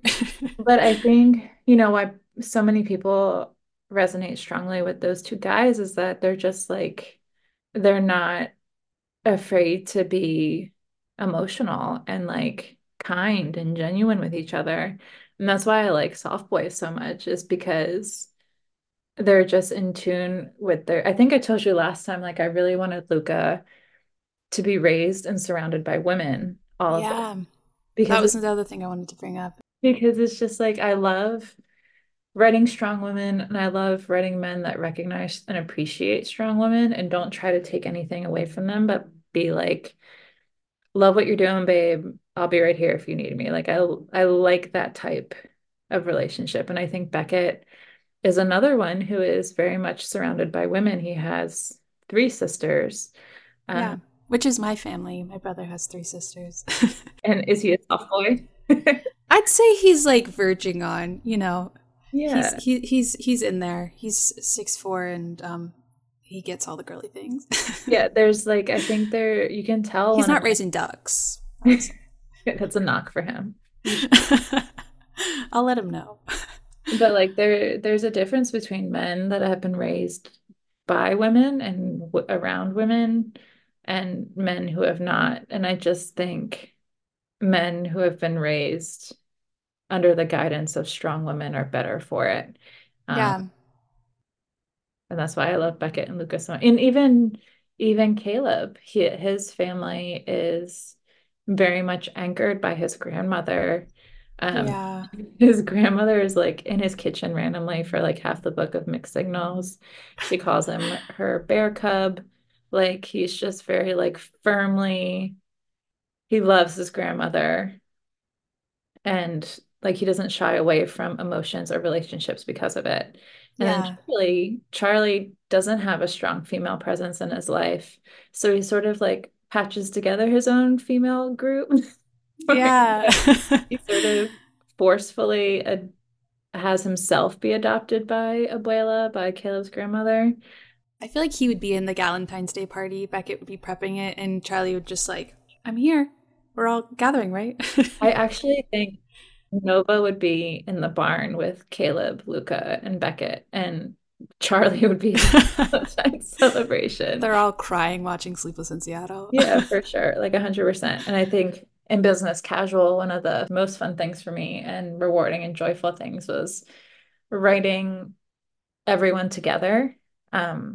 There's one scene in particular that's everybody, like all the main characters, all the main couples in It's one just like scene all together. you can ever want when you have like a series like that. It's just them all in the same room. It's just it was so fun for me to like write the culmination of all their love stories at one point. And there's so much love in that scene between the couples, between each other, towards like Charlie and Nova, and it was very self-indulgent. And when I sent it to my editor, I was like, the last 25 pages of this are just pure wish fulfillment for me. But it seems like people are enjoying that aspect of it. But it's like it is so cheesy. I can't even explain like, how cheesy I got. I was just like sobbing at my computer. My husband's like, "You good?" I'm like, "No." Like I just No. joyful with all everyone loving on everyone. Yeah. Oh, I love that. And that's how you want to like end, I guess, like a series is like feeling like you have like given everything that you can to them, even if it's like, you know, cheesy, but like that's what you love. Like Yeah. that's what you want from this. It's like you want to be crying because everyone is like sentimental and expressing their feelings and the soft boys are all softing together. I love it. I just I love when men get together and like don't shy away from love. Hmm. Like they say, I miss you and I love you. And my husband's friend group is 100% that way. Whenever they see my husband has this, call them the Goombas, like there's 30 of them. No, there's like 15 of them. They've been friends since preschool, which is so unheard of. I feel like Yeah. with like I don't have friends from preschool, but my husband has 13 of them. Um, Wow. And at one of their weddings, he had all 13 groomsmen lined up, and they were all just crying and like Oh, they walked each other down the aisle. It's just like they're the stop. happiest group of men in the whole world. And like That's so cute. we saw them this past weekend, and it was all of the boys together, and they were just like all the wives are like, and partners are like, when it's time to say goodbye, it's like we have to prepare for it because they're going to start crying probably. They'll see each other next It's gonna week. take half an hour. Yeah, it's like, okay, make your rounds, but the kids are saying we have to go now. Like, but I just love that kind of love. It's the best sort of Yeah. And I like the idea of like men wanting to be nice boys. Like that's where I'm at with Caleb is he's like, is it because I'm too nice? And Layla's like, no, nice is good. yeah. He's like, I don't know, because like I'm nice and I don't know what's going on. Which I feel like there's a flip side to that can be like self-identifying of like, I'm a nice guy. Like there's a definitive line, but Mhm. I just love how much your characters in the same way that like reflected in your real life. Like they love love. Like Caleb loves love. He loves his grandparents' love. He loves his parents' love. And he was like, it's almost like he's like, no worries. I'm gonna find that too. In like the same way he's like a little bit worried. Like, am I gonna find that? Yeah. And I just love that so much. And I like that it manifests in your real life because I feel like a lot of the times when we have these soft boys, it's like a little bit wish fulfillment because we're kind of surrounded by people that maybe aren't so great. But I love that. And talking about the NFL being like the most masculine place, I don't remember where I was talking about this. Maybe on my podcast, maybe in my real life, talk a lot. Is that I think it's so cute that men like want to dress up like their favorite players. Like they all show up and like they like pick a I was about to say character. Like they pick a player, they put their Mhm. jersey on, they wear it at the game, they wear it at their house, they sometimes wear it out not on game day just because they love us sing so much and they all show up wearing the same color and they want to cheer for them. I just think that's really cute. And Yeah. like in like a non-condescending way, it's just like a precious little thing that happens. And I think that there's like an easy way for like football to be really toxic, but Mhm. it's also like it can also be really cute. Yeah, like it's very much in football teams are such like a legacy thing that are it's handed down with families and like it's fandom, but it's community and it's culture and it's something that unites. A lot of football teams are blue collar working class towns like Green Bay, Baltimore, uh, Right. Pittsburgh. So it's very much like a uniting thing for people. And there are certainly examples where like men are very toxic about it. But I think when it's celebrated as something that unites the community, it's a really wonderful thing. Uh, and the Ravens are playing on Sunday for the AFC Championship. And I'm stoked because Taylor Swift is coming to I town. was about to say Taylor Swift's coming to town. And my husband, 2 days ago, he was like, should I make reservations at the Four Seasons? Because Baltimore's not New York. Baltimore is not Los Angeles. We have like two good hotels, maybe, and like a handful of good restaurants. And my husband's like making a list comparing like where would Taylor Swift go? Probably a helicopter into the city. Honestly, she's probably gonna get airdropped directly in the stadium and then leave if I were her. Yeah. Um, Yeah. but it's funny. We live close to the Four Seasons, so I'm like gonna take lots of long walks and Yeah. Might like sit in the lobby, pretend to write a novel. Just to catch a glimpse. Oh my gosh, I love that. I've seen so many people talk about like the game is there's like a game happening, but the queen is also coming to town. yeah, It's it's just it's funny. She has on another tour, but NFL teams. yeah. God Just bless. going through the stadiums that she's already, Yeah, conquered. sold out. Yeah. Oh my gosh, I love that. Who would have thought this would have ended up with us talking about the NFL? Not me. Honestly, not I. But like I really truly will sit and stand by for BK Borson sports romance, especially after your feelings on it. I feel like you'd nail that. I have a really fun idea that I'm not going to talk about out of superstition, but I have a really fun idea that I'd love to write one day down the road. Okay. Okay. I'll cross my fingers that it manifests and that we get that. But the way that I was kind of wanting to end, I guess, Galentine/NFL portion of this is I wanted to know, like, of all of your heroines, whose job would you want to have the most? Oh goodness. Probably Stella's. That was like 100% wish fulfillment. Yeah. I don't have the patience for baking all day like Layla does. Evelyn, I'm not as crazy about social media or passionate as Evelyn is. No one should give me a tattoo gun, certainly. So definitely Stella. Yeah, And I it's think so funny. too. A tree farm became available in Maryland, close by where we live, and my husband's like, "Should we buy it?" I'm like, "I would not know the first thing to do with it." I was like, "Maybe when we retire, we can buy an actual like Light Farms." Yeah. Oh, that would be so fun. Wouldn't it Have be like a little, great? you have a little bookstore with a little coffee shop. Oh my gosh, I'll go in on this with you. This sounds like fun. I know. I feel like I need to have a GoFundMe for like, do you want to come to Love Light Farms? Oh my gosh, they absolutely would. And it would turn into like what it has in mixed signals where people are like getting engaged there and first dates. Like Poor Layla. that's totally what she's baking for all these people desperately in love. Oh, poor Layla. Which I, not to like bring up the covers of your books, but I do want to bring them up. I love the covers of these books so much because you were talking about how a lot of the decisions with Berkeley didn't translate, but you got to keep your covers. Yes, Berkeley was 100% on board. I think the first conversation I had with them after I signed the deal was, don't worry, we're keeping the covers. They only updated Yeah. the fonts. Yeah. And I know when people found out I got acquired by Berkeley, that was like hundreds of people saying, but are you keeping the covers? Like, yes, we're keeping the Yeah. covers. Which something that I absolutely loved is that, which I didn't realize at the time, that you had designed the first cover of Love Light Farms. Yes. And when you were like, I hate the old cover, I'm so excited for this new one, I was like, oh my God, that's so aggressive towards whoever designed that.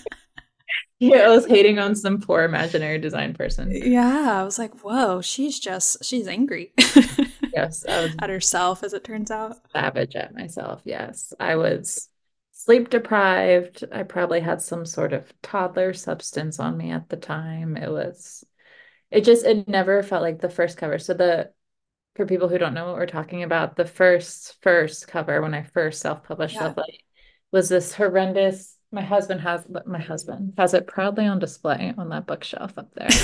I think he knows. True love. But it's like this blue, dark blue.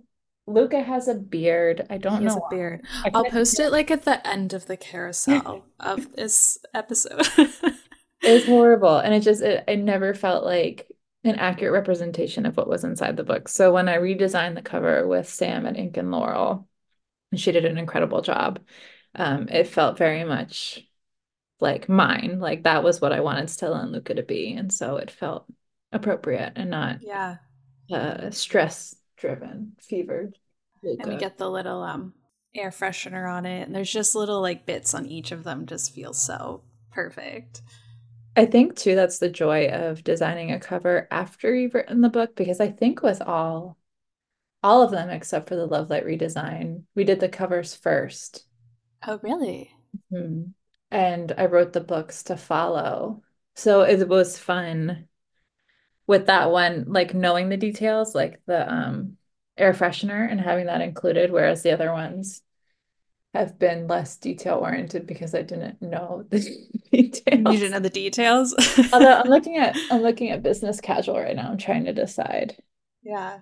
Her tattoos are definitely like intentional on business casual. But there's no like now I know there's certain things I could probably incorporate, but I didn't. But Yeah. But we'll they're see. still beautiful. They're great covers. But you talked that you were kind of done writing Small Town. And I think that like that makes so much sense because you nailed this one so much. And it is so easy that you could just like flip on over to the town that's right next to theirs and tell their stories and they would pop in, which would still be fun. Still an option. But I like that you're kind of going in a new direction and we're getting to see something different from you, especially set in Baltimore, which I think will be really fun. But I do want to get into a little bit of Gilmore Girls of it. Let's do it.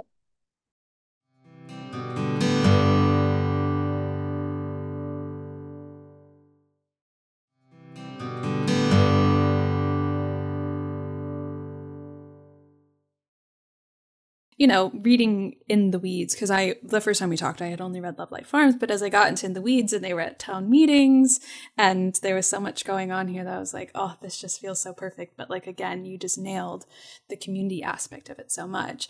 And I was like, there's no way that she has not encountered this show at all. But as I was like back in December telling people, I was like, oh, I'm going to talk to BK Borison about Love Light Farms. And they were like, she's Team Jess, right? I was like, okay, great. They were like saying that like, you guys are going to rumble, right? And I just was like, oh no, like we're going to have we're going to have a conversation. We're going to talk, because my co-host is Team Jess. But like the way they said that, it was like, you better watch out. I made a terrible decision. I told you about this the last time we talked, but I made a silly, goofy reel like months ago, still getting engagement, about if you like Gilmore Girls, you'd probably like my books, which is true because I love Gilmore Girls. So true. Yeah. And I wanted to, when I wrote Love Light Farms, I wanted the town to feel like Stars Hollow because it was such a comforting, warm place for me when I was growing up to disappear to, that I wanted to like evoke that same feeling. So made a silly, goofy reel about like which Love Light book to choose based on Rory's boyfriends. And obviously I was like, if you like Jess, you like this book. And then I wrote, if you like Logan, and then I said, you're wrong. And I was teasing. People got so like, that reel has like over 2 million views, like thousands. Which, like, congratulations. That's great. I regret it every single morning when I wake up and I see people arguing in the comments about Rory's ideal boyfriend. Like, yes, I am Team Jess. However, my best friend is Team Logan, and I see the case for both. Yeah. I don't see the case for Dean, and I never will. I don't think anyone will. Yeah. Our first episode is called Star-Crossed Lovers and Other Reasons to Hate Dean Forrester. But the episode that's airing right before this one, like last week, is we are forcing ourselves to say only nice things about Dean for the whole episode. And we did it pretty well. We managed an hour of saying really positive things about Impressive. Dean. We thought it was very impressive as well. And we got like tally marks if we said bad things. So I don't know who had the most tally marks, but there were no tally marks. It's just funny because I think from that point on now, people expect me to be like an aggressive Jess shipper, and I'm not. I appreciate his character. I appreciate his character with Royce. Yeah. But something we've also talked about before, you and I, is that having an appreciation for a fictional relationship between two fictional characters, sometimes it feels and I think people get so passionate because they see themselves so strongly in Rory. Yeah. And I think something that Gilmore Girls does really well is that like each of her boyfriends is someone we've dated at some point. Yeah. And I think some people have had really good experiences with the Jesses they've dated, and some people have had really horrible experiences with that type of man. Same with Logan, same with Dean. Like we've all done Dean and hated it. Yeah. Like I just Exactly. think people associate self-insert with Rory quite a bit. Yeah, I think that's so true. Is like your dating history can like so clearly determine who it is. And like luckily at the time when Gilmore Girls came out, I was like 12, 13. I had no dating history. I was like Logan, it's him, and it's always going to be him, and it has been him for the last 19 years. Yeah. So I didn't really have that like sort of like, it's more of like a nostalgic thing that is just like stuck around. Like I couldn't do that to my young self to change my team this late in the game. Yeah. But what's really funny is my co-host, she got really big on TikTok because she like would roast Dean so much. Dean sucks. We actually sell Dean sucks merch now. But she we got to like on our Patreon, we were rewatching episode by episode, and she kind of realized that she had just ended things with a Deanish type person, and was like, when people would be like, I like Dean, she'd be like, how? Yeah. And it was because of like that person in her life. And I feel like that's so true in the reverse of like you have a Jess in your life that you really love, or you feel connected to Jess. So if you're saying like, oh, I love Jess, and say, great, you love me, or like, you don't like Jess, you don't like me, because you're so tied to it. And I think that that's That's the same thing with your characters. I feel like you could so easily like blend yourself into them to someone to be like, oh, I don't like this character for so much. And you're like, That's oh, me. that was the one I connected with the most. Like if someone says they don't like Beckett, I'm like, oh, We're gonna we rumble. we should, we're gonna rumble. If someone says they didn't like Beckett, I would rumble with them just out of like pure spite. But yeah, like you just have that connection to your favorite characters. And of course, as you know, I experience that literally every time I post a TikTok or a reel that someone's coming in the comments. But what's really interesting is we had one that hit like 8.5 million of me kind of making fun of Lorelai, of like the fact that she has to go to Friday night dinner, of she gets thousands and thousands of dollars from her parents and she has to go have a gourmet meal and a martini every week, and it's just so hard for her, which is a joke. Like there's just so many hard aspects of that, but every day there's comments of people just unloading their familial trauma in it, and like some of them I'm like, whoa, like I almost want to send you my therapist's name. Correct. For you to talk about that someplace else. And some of them are like, they very much understand the joke, or they bring very good points to the conversation. But yeah, people get really, really attached to this, which like, I would never judge someone. My whole job is this thing that I've become attached to. Right. But I feel like Gilmore Girls is one of those shows that I feel like a lot of women, such as ourselves, we grew up with Rory. We're like, Rory was the same age as us, pretty much, give or take a few years. Like her struggles were very much our struggles at the time. And now, like, I think I've told you this before, I struggle rewatching the series, even though it was like such a massive part of my teenage years, because 33-year-old me is different than 16-year-old me. And I don't want to ruin that thing that meant so much to me by just having a very adult perspective on it. Because like I don't want to judge Lorelai for her parenting decisions, because now I have a daughter. Like I've sort of kept it as a thing in my head that I have loved and will love, because I don't want to change it in my brain. Yeah. When did you start watching it? I remember watching it on the WB, like live. Which is so rare to find people who watched it live. I know, and I remember watching they would do, I think it got syndicated on ABC, or it was back when it was Fox Family. It was ABC Family, yeah. It was like at 5 and 6, I think. Yes, I remember watching it when I got home from school, like sitting on my bed with all my stuff, like my binders open, and all that type of stuff. Like very nostalgic for me and comforting, and a good place to disappear to. And I'm afraid to watch it now. My sister did it like watched it for the first time. She's 5 years younger than me, so she wasn't like experiencing it when it was on TV. But she did a watch like a couple of years ago, and she's like, "Oh my God, I love this show." I was like, "Yes." She's like, "Do you want to watch it?" I was like, "No, I can't watch it again." Yeah. Did you watch the revival? I started watching it, but then I got afraid and I didn't, because there were some bits of it that were like scratching my brain, not in the right way. Yeah. And I think we've discussed this, how we grew up with Rory, and Rory's a person and she's an adult person, but Rory makes very human decisions that aren't always good decisions. And I struggle with Rory not being a hopeful, everything is sunny teenage girl, because I think it disappoints the teenage girl that lives inside of me. This is probably something back with my therapist, but like I struggle with adult Rory making poor decisions. Yeah. Because I feel like it's undoing who she wanted to be as a teenager. And maybe that's the point. Like who we think we're going to be when teenagers isn't who we end up, and that's okay. Yeah. But I feel like it's not. Yeah. No, I think that's so true. And I think one of the reasons that I like struggle with adult Rory as well, because like Rory was like my girl growing up. Like I think at some point I was like, I'm gonna be a journalist, and I was like, I don't want to work at journalism, but like she did, and like I can never like figure out if like I like to read because she did, or I was gravitated towards her because I also like to read. But like as she starts making these choices and like changing her trajectory, I really wish that the revival wouldn't have I guess like made fun of millennials as much as it did, and maybe delivered more of the like, it's okay to not be your 16-year-old self.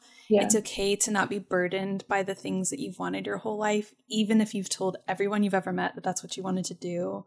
It's okay to change your mind for what fits you. And I feel like you can get that out of it if you really try and like really squeeze it out of there, but it didn't feel like the intention. Because like I think that that's like a really important lesson to learn, especially like as like gifted teenagers. You're like, this is what I wanted. This is what I wanted my whole life to be. And there is that like little piece of you that like watches her make these mistakes, and you're like, no, I didn't end up like that either. Like yours is supposed to happen for you because it didn't happen for me. Yeah. Yeah, I think it takes a little bit of the magic away from it. Like, I think what I love about writing the Love Light series is that, yes, it's unrealistic that this community is so supportive and lovely and warm. And yes, it's unrealistic that these men are so soft and gentle and kind and good and hot and all Yeah. of that. It's Just all, how they grow them in Inglewild. yeah, but like I think it's okay with some things that we consume to be grounded in this fantasy, warm, good feeling. And I don't think we need to challenge that with reality all the time. Like it's okay Yeah. to like, just have things be full wish fulfillment and like joyful to disappear too. Yeah. And I think that's what I love so much about this book club is that it takes those elements that you love in the show that is really rooted in reality. And to be honest, like some of my favorite episodes of Gilmore Girls over there, you're like yelling, screaming, fighting at each other, like yelling, like Luke and Lorelai yelling in the streets. Like I love that.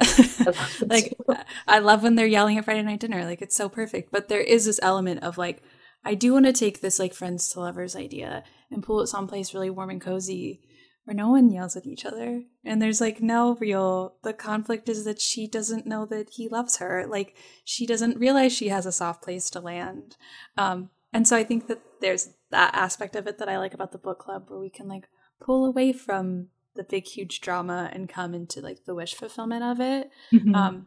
Because like that's my dad actually just rewatched, or not rewatched, he watched the whole series for the first time because he was like, what is your job about? Like, let me see what this is. And his like biggest takeaway is he was like, what happened to Lane? He was like, it's fictional. She should have been a rock star. Yeah. And I think that's one of like the most disappointing parts is that like some people get a little wish fulfillment. Like we get Paris who just like, she becomes a lawyer, a doctor, everything she wants because that's Paris. But it's like, Lane's just stuck back in this small town. And I think that like the picking and choosing of where that happens is a little disappointing. Yeah. And I didn't watch this piece of it, but I obviously I was very in tune with what was happening, but like Rory's romantic decisions were frustrating. And it's Yeah. not because I don't like Logan. Like I just felt Yeah. like if she had done that with Jess, I would be really frustrated too. Yeah. It just felt like a disservice to all of her relationships that she's had. And I feel like it was a disservice to the relationship she has with her mother. Mm. Because like I think something that I hold on to now it's different than the way I watched it. I think Lorelai's hope for Rory throughout the series is that Rory will be a better version of her. And I think that's any mother's hope is that your child will be a better version of you and like make better choices and do better. And I think the series ends or the revival ends with Rory sort of slotting right into the same place that Lorelai started with different circumstances around her, certainly Yeah. supportive family, but it just felt like a cop out to to like I felt like it was like a disservice to all the character building and relationship building they did with the whole show. You know, it's just Yeah. like Yeah, and I think that's true of like most people. I don't know a lot of people who went into the revival and left it and they were like, "Oh, that was everything I wanted." Because like, I think that the thing I love about Gilmore Girls is like I like coming back to these characters because they feel like my friends, and I like coming back to this town because it feels like a place I grew up in, like digitally, fictionally, mhm, and in a lot of ways these characters raised me. Like Lorelai is definitely one of my mothers. mhm, That like coming into that after being away for so long was just like I think I like sobbed in my bed for like the first 20 minutes watching this because I was like, my friends are back. Yeah. But like by the end of it, I was like, that was something. Yeah. That was a thing. It happened.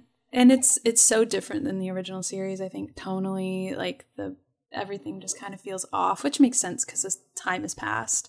But I think that aspect of it, of like returning to that, is what I love so much about it. But the content is the part of it that, like, I would say most of our audience kind of agrees that they watch it for the nostalgia. They don't really watch it for the story that takes place. Which is a shame because I feel like they could have ended it in so many, and I think they probably did intend to end it like the way they ended it. They're hoping that the viewer takes certain things away from it. Um, but I don't know. It just felt like, again, sometimes I just want happy wish fulfillment and not, I don't know, whatever that was. Whatever occurred. And then, like, it's really realistic. I mean, you know, going into the workforce, not being able to figure it out in the same way that your parents did. Yeah. I sometimes I want realistic. Sometimes I do. Sometimes I want Beckett and his duck. Yep, with a little knit hat. With a little knit hat. Kill me. Please. Like, I just can't handle that. But you watched it so long ago, I guess, like, that you have this sort of like can't let go of like your teenage version of it, despite having tons of feelings about how it takes place. Do you feel yourself as a Lorelai now? Like, now that you have kids, because you like resonated with Rory so much. You write now, you're a writer, you're also writing a book in the same way that Rory did. I don't know if you got far enough into that. Yeah. Yes. I don't know. That's an interesting question. I don't think I'll ever associate me being a mother with my joy of Gilmore Girls because it's just, I think that's what makes it so difficult for me, that the idea of returning and watching it, like, because I'm a mom now, like imagining me watching Lorelai as a mother, I probably have a lot of cringing, like it's just like, it's not Yeah. not that she's a bad mother, because I don't think she is, but like I feel Yeah. like her approach to parenting is wildly different than my. I think it would, like, I don't think I can consume it as a mother. I think I need to keep it firmly in my brain as As you teenage. being the Rory in it. Yeah. It's also interesting because, like, right now, imagine having like a 16-year-old Gosh. rather than your Belle loving 4-year-old. My little Princess Bear. Yeah. Yeah, and like I don't begrudge any of the decisions she made because I've not been there, but Yeah. it's just being a mom and watching Lorelai be a mom is, I have found like so many of my relationships have changed in my life since becoming a mother because I just have a different lens at which I look at things. Consuming media has been really different for me as a mother. Like there are certain things I can't watch anymore or like can't experience. Um, so I don't, I'm like, it's such a protected piece of me that I don't want to Yeah. disrupt it. No, that's so fair. And I think I talked about this before is like, I have to be very conscious in my life of, because this like thing that I've loved since I was like a small teenager has become such a giant portion of my like now career that there's still this little piece inside of me that like things I don't necessarily want to talk about that like I keep really like firmly hidden. Because I mean, for a long time, I didn't talk about how much I watched Gilmore Girls. I'd watch it like literally every single day after school. And I mentioned that to someone. They're like, that's weird.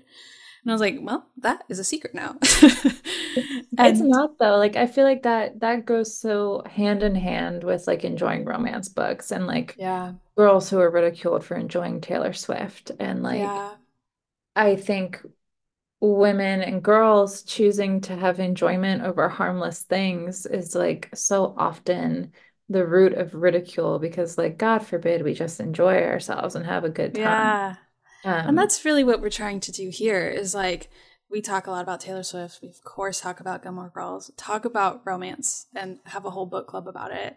And I just hope that, like, people come away from podcast episodes and, like, consuming our content that, like, love what you love. And I feel that way about like the boyfriends, and I feel that way about like we can criticize every single one of the characters, but at the end of the day, they're all fictional and you Yeah. can love all of them. And there is like aspects of it that like, yeah, you should probably recognize some of the things that Dean is doing not great. Lorelai's not always making the best choices. Mm. Rory slept with too many other people's men. Like, please But stop. like like come on. Let's just please. But at the end of the day, it's like this fictional thing that like I want people to feel so comfortable loving. Like I want people to come away from this. Like that's one of the reasons I have the book club is I want more people who love this thing to realize that they love romance novels. Of like if the entry point could be Luke and Lorelai and I could guide you over to Beckett, the grumpy farmer, like There's a lot of you crossover there. yeah, that like you like this one thing, you might like this other thing too. Because like I think that the joy, especially here on Valentine's Day, like the joy of the things that are very girly pop that we love can be Mhm. taken very seriously because there's no reason to hide the things that you love. Yeah, and there's nothing wrong with like celebrating women and like loving love and joy. I think for a long time I was the same way though. Like I watched Gilmore Girls every day, and I remember like I would tell people, and then it would be like a point of shame, like you Yeah, enjoy this frivolous thing that's not adding to your life, but it is just because I'm not like reading.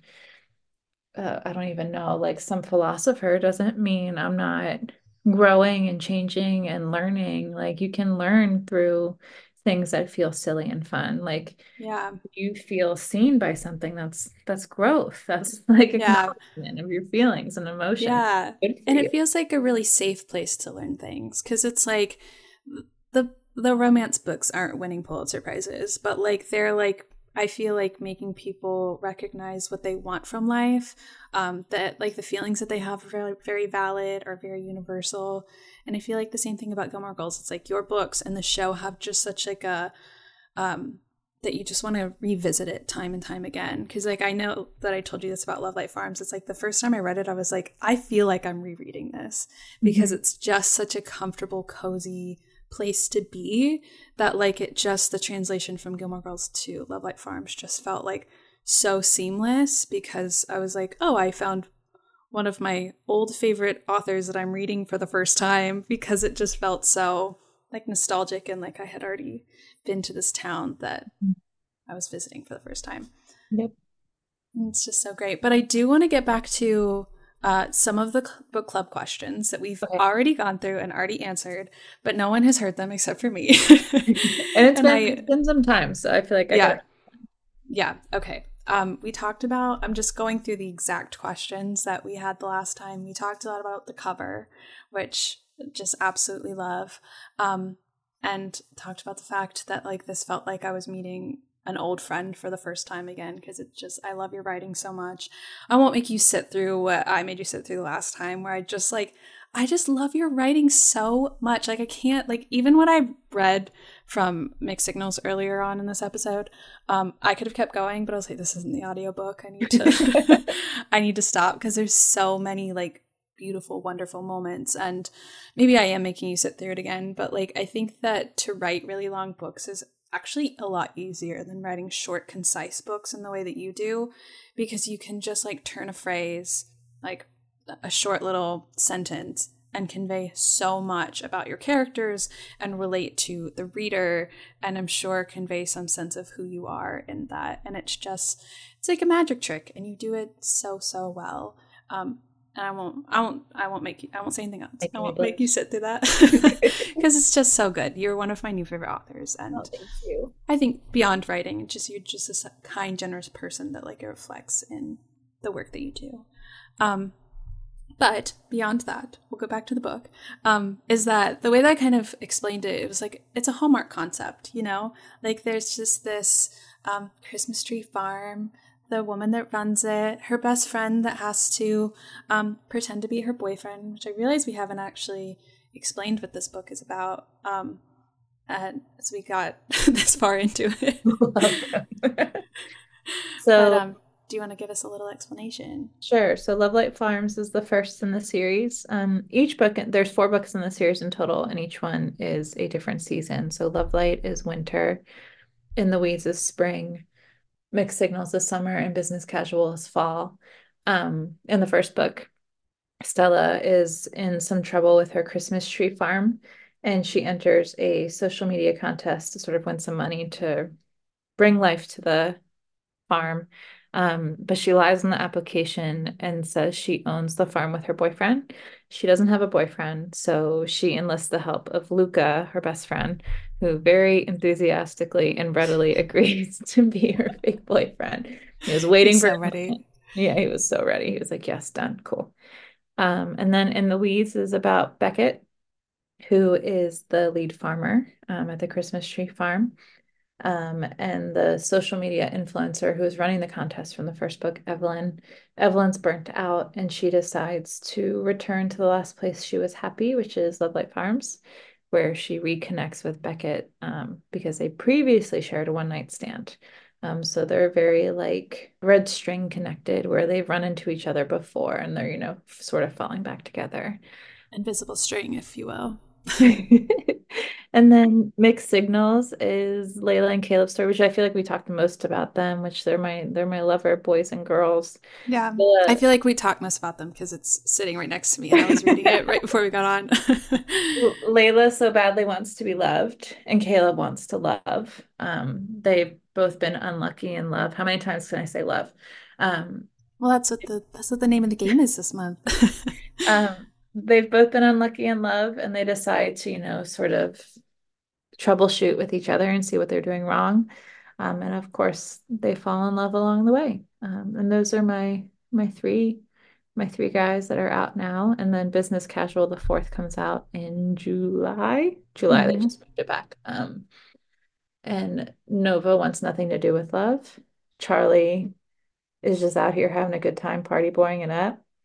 And he's in town for reasons. But Charlie's in town. Charlie's in town for a little bit. And so him and Nova keep running into each other, and there's chemistry there. So they decide to try to get it out of their systems. However, that does not go to plan. So as it never does. I love when things don't go to plan. Like, I love when you mess up their plans. But they're all just such good books. And if you loved Love Light Farms, I would definitely continue on. Because they're, as I said about the first one, it's like that Hallmark concept, but what makes it not feel that way is the writing, the story that you're telling between the two of them and the way that you tell it. And I think that most presently, one of my favorite things about it is the way that you feel the friendship between Stella and Luca. Because like this so easily could have been a book where you do a dual timeline, where you're like building up to like the last 10 years up until this moment and revealing all of these little pieces of them falling in love. But I think you do such a good job of like giving the backstory of like them having an inside joke and giving the context for it, or her explaining something about her own life. But like Luca is so laced in every single moment of her life that like the way that you've developed it, I was like, I'm here for it. I was there. I don't need to read any more about it because like I get it. I'm one of them. And I think sometimes with dual timeline, if you don't have a break in the relationship that sort of explains, like Luca and Stella, there was never a point where they were like, this is broken, we need to fix it. Yeah. I think dual timelines are most effective in that there's some event or conversation or thing that happens to those two people that you need to experience it with them to understand. Where Yeah. it's exactly what you said, Stella and Luca have just slowly interwoven in each other's lives, and it's Stella's memories are so often Luca's memories because they've been together, just in a different sort of love the whole time. And the story of Love Light is just them discovering that there can be a different relationship for them, and it'll be okay for them to change and evolve and be something different. Yeah. And I feel like we've given a lot of spoilers, but like very light, very more Very of like light, concept. Yeah. But this portion of it is a lot more spoiler heavy. So if you've not read Love Light Farms specifically, then travel away, read the book, come back, press pause, come back and see us.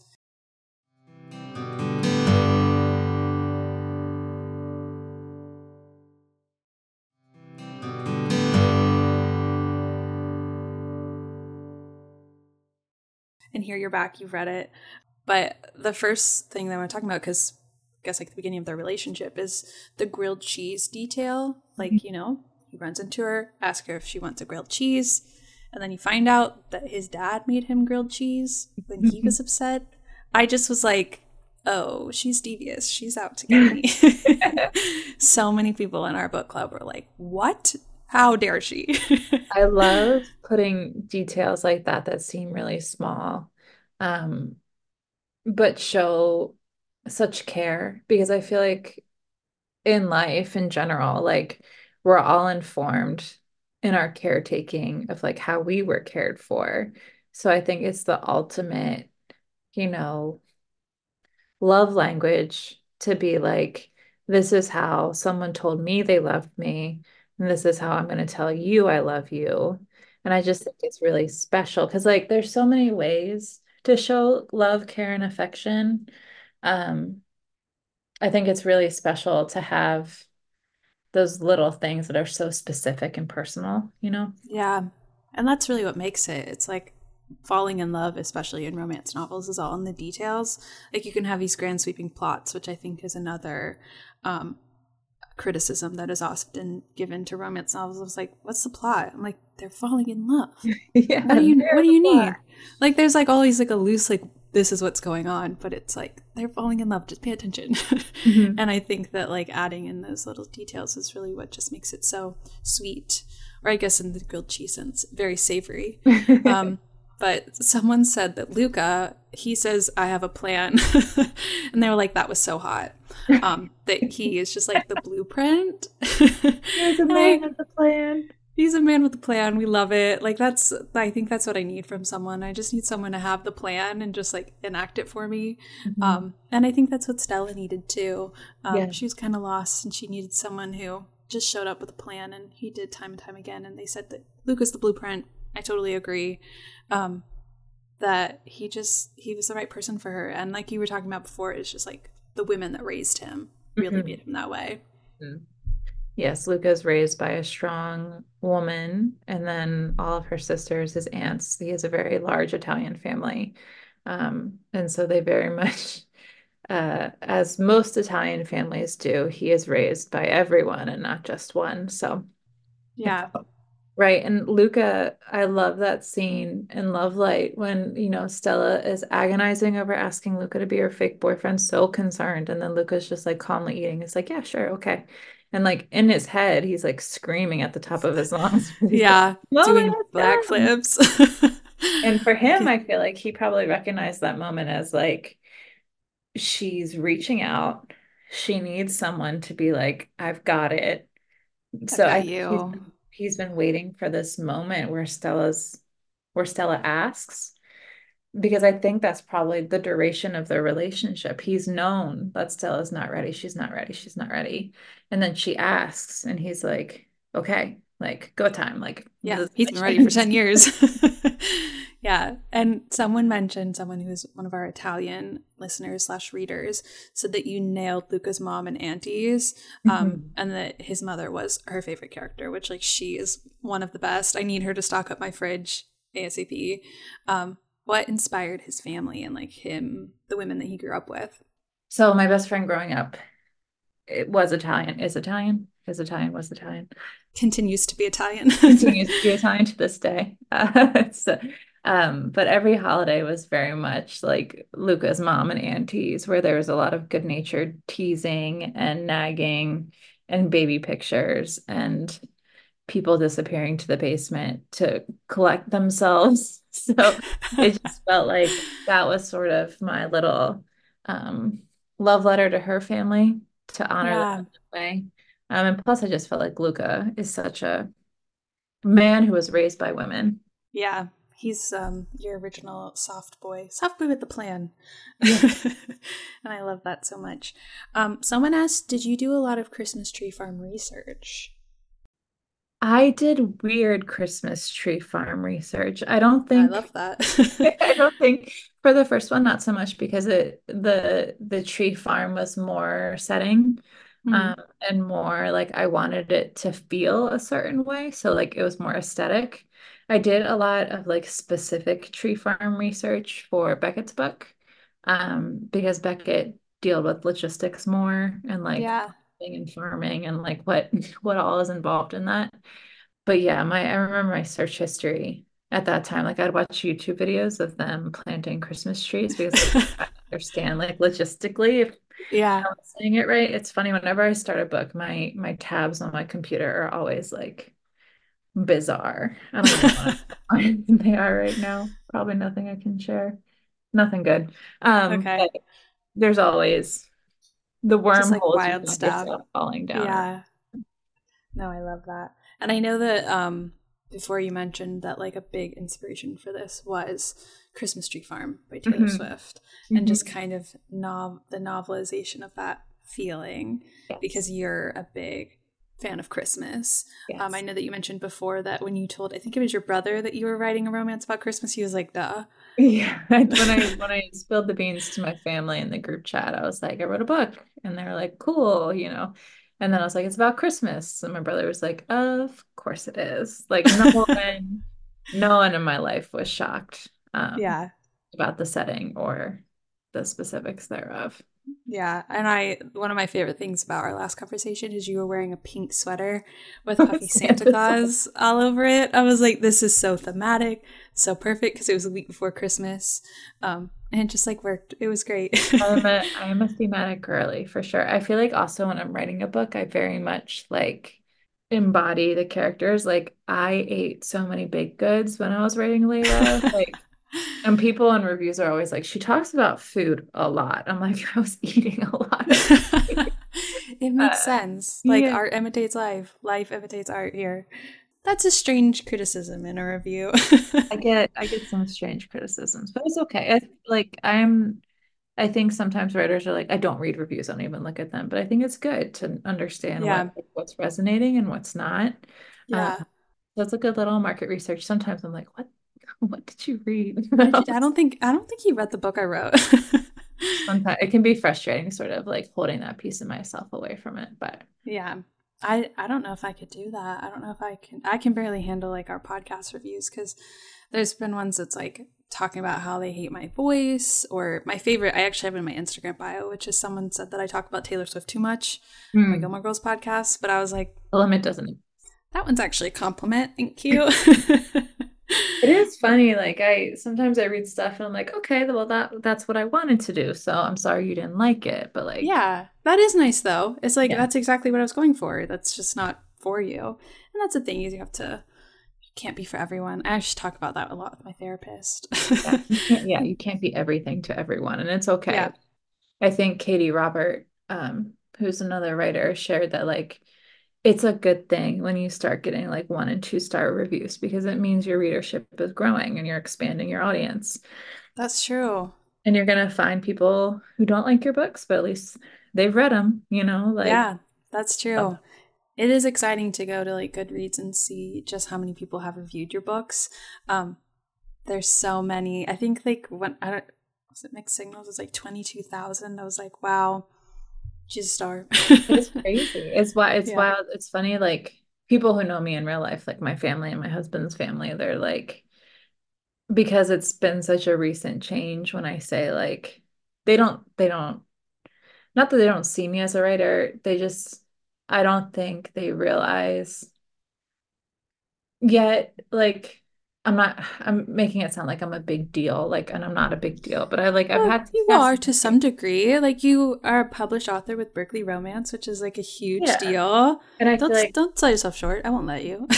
my family, my both sides of my family I don't think really they're not romance readers, so they don't Yeah. understand. And it was funny, I had an event at a Barnes and Noble and it was close to my parents' house. So my mom and my sister came and I was sitting at my little table and there was a line of people waiting for me. They just hadn't started yet.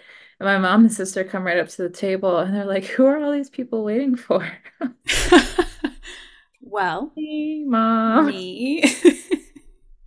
I feel That's like kind of they still struggle with the concept of me as a person that people want to talk to, I guess. yeah. It's like Also kind of like a nice humbling thing. Yeah. Like Oh, it made me very your humble. head can't ever get too big. Like #1 New York Times bestseller. They're like, what's that? Yeah. It was, I was talking to, I've mentioned this before, but I was talking to a girl yesterday who I used to babysit who wants to write a book, and we were chatting about like process and stuff. And after I texted my sister and I was like, I talked to Sydney today, and she's like, "Oh, how's she doing?" And I was like, "Well, she's thinking about writing a book and she wanted to talk to me about it." And my sister's like, "Well, why does she want to talk to you?" Beth, Well, written I a don't know if you know book. this, but I have written 1 or 2 books to Cracks me up. some success. Very well. That's amazing. I kind of love that about it. It almost feels like a running joke at this point that it's like, yeah, this is my job, it's my career. Just, just the humble, just the little writer gal in the corner being weird. As always. That's Um, always. I feel like it's a like immediately my mind is like that's a really good backstory for a character to have a family who just like forgets that she is good at what she does. That's immediately where my mind goes. But I feel like this is a lot less relevant because it's not Christmas anymore. Sorry, my whole desk is shaking because a golden retriever just sat down underneath it. Um, but as one does, you know. But this isn't as relevant because it's not the holidays anymore. But I feel like I can't read a holiday book unless it has an underlying sense of melancholy. Like if a holiday book is too excited about everything, I can't necessarily relate to that. And I feel like a lot of people feel that way around the holidays. It's like either it's like you want to have the best time, but you're still yourself, and maybe you're not quite in the holiday spirit, or your insecurities come with you with the twinkly lights and the Christmas trees that are all surrounding. And that's what I love about your book, is that there's this insecurity that Stella has amidst all of this, because it's not necessarily just Christmas. It encompasses Thanksgiving and kind of just the winter time around the holidays. But the question that we all kind of came up with in the book club was, which we talked about before, was, is it easier to write one or the other, like the happy, fun friendship between Luca and Stella, or is it easier to slip into Stella's insecurities about love and about if people will stick around because everyone kind of leaves her? I don't know if one's easier than the other because I think they go so hand in hand with like Stella experiences such happiness with Luca because he has like smoothed over those insecurities for her. Like she still has them when she's with him, obviously, but he is created a safe space for her that allows for her to be joyful and happy. And I think you can't really write one emotion without like it makes joy is so much more joyful when you realize that someone has struggled to get there or like has had the highs are higher when the lows are lower. And I Yeah. think you buy into it as a reader more when you see the journey of the character to get there. And I think as the reader, you get more joy out of those positive interactions when the characters have earned it. Yeah. Um, Especially with Stella, who's experienced so much loss and grief that she yeah. goes through. Yeah, and I think Luca has built that safe space for her. And with Beckett and Evelyn too, I think Beckett is very much used to hiding pieces of himself, and hiding behind this grumpy caricature that he's made from like the town grump. Yeah. But Evelyn is sort of like, nope, not buying it. Yeah. We're gonna crack you right open. And I think Yeah. we Oh, I love appreciate them. more of their relationship because Evelyn makes the safe space for Beckett to be all the things he is. Yeah. And that's really what you're doing so well. I think that's such a good way to explain it, of like, I love the dual point of view because you get like the full journey of each of them and how each of them create a safe space for the other person. Because like Beckett's created this safe space, or this guard, this wall of being the grump. And he can put it up and he doesn't have to interact with people because he's grumpy.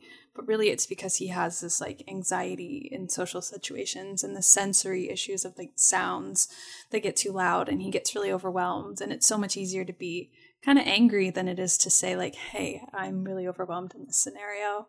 But Evelyn steps in and she's like, oh, I see it. I can like be your emotional support, Evelyn. Yeah.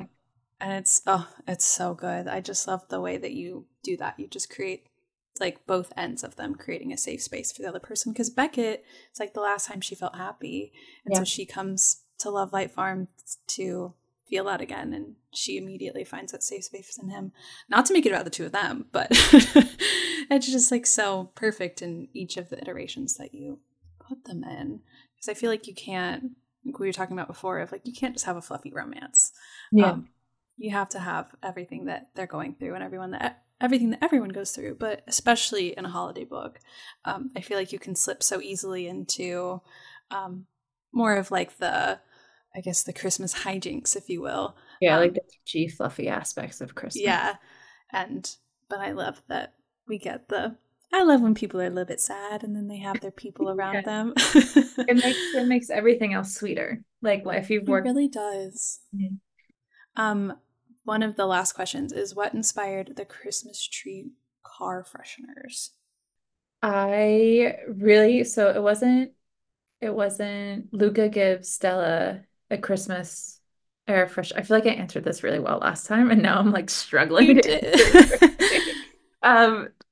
So Luca in the book, Luca gives Stella an air freshener. He like hides it around her house whenever he leaves her. And I wanted Luca to have a way to say I love you without saying I love you because he knew Stella wasn't ready for it yet.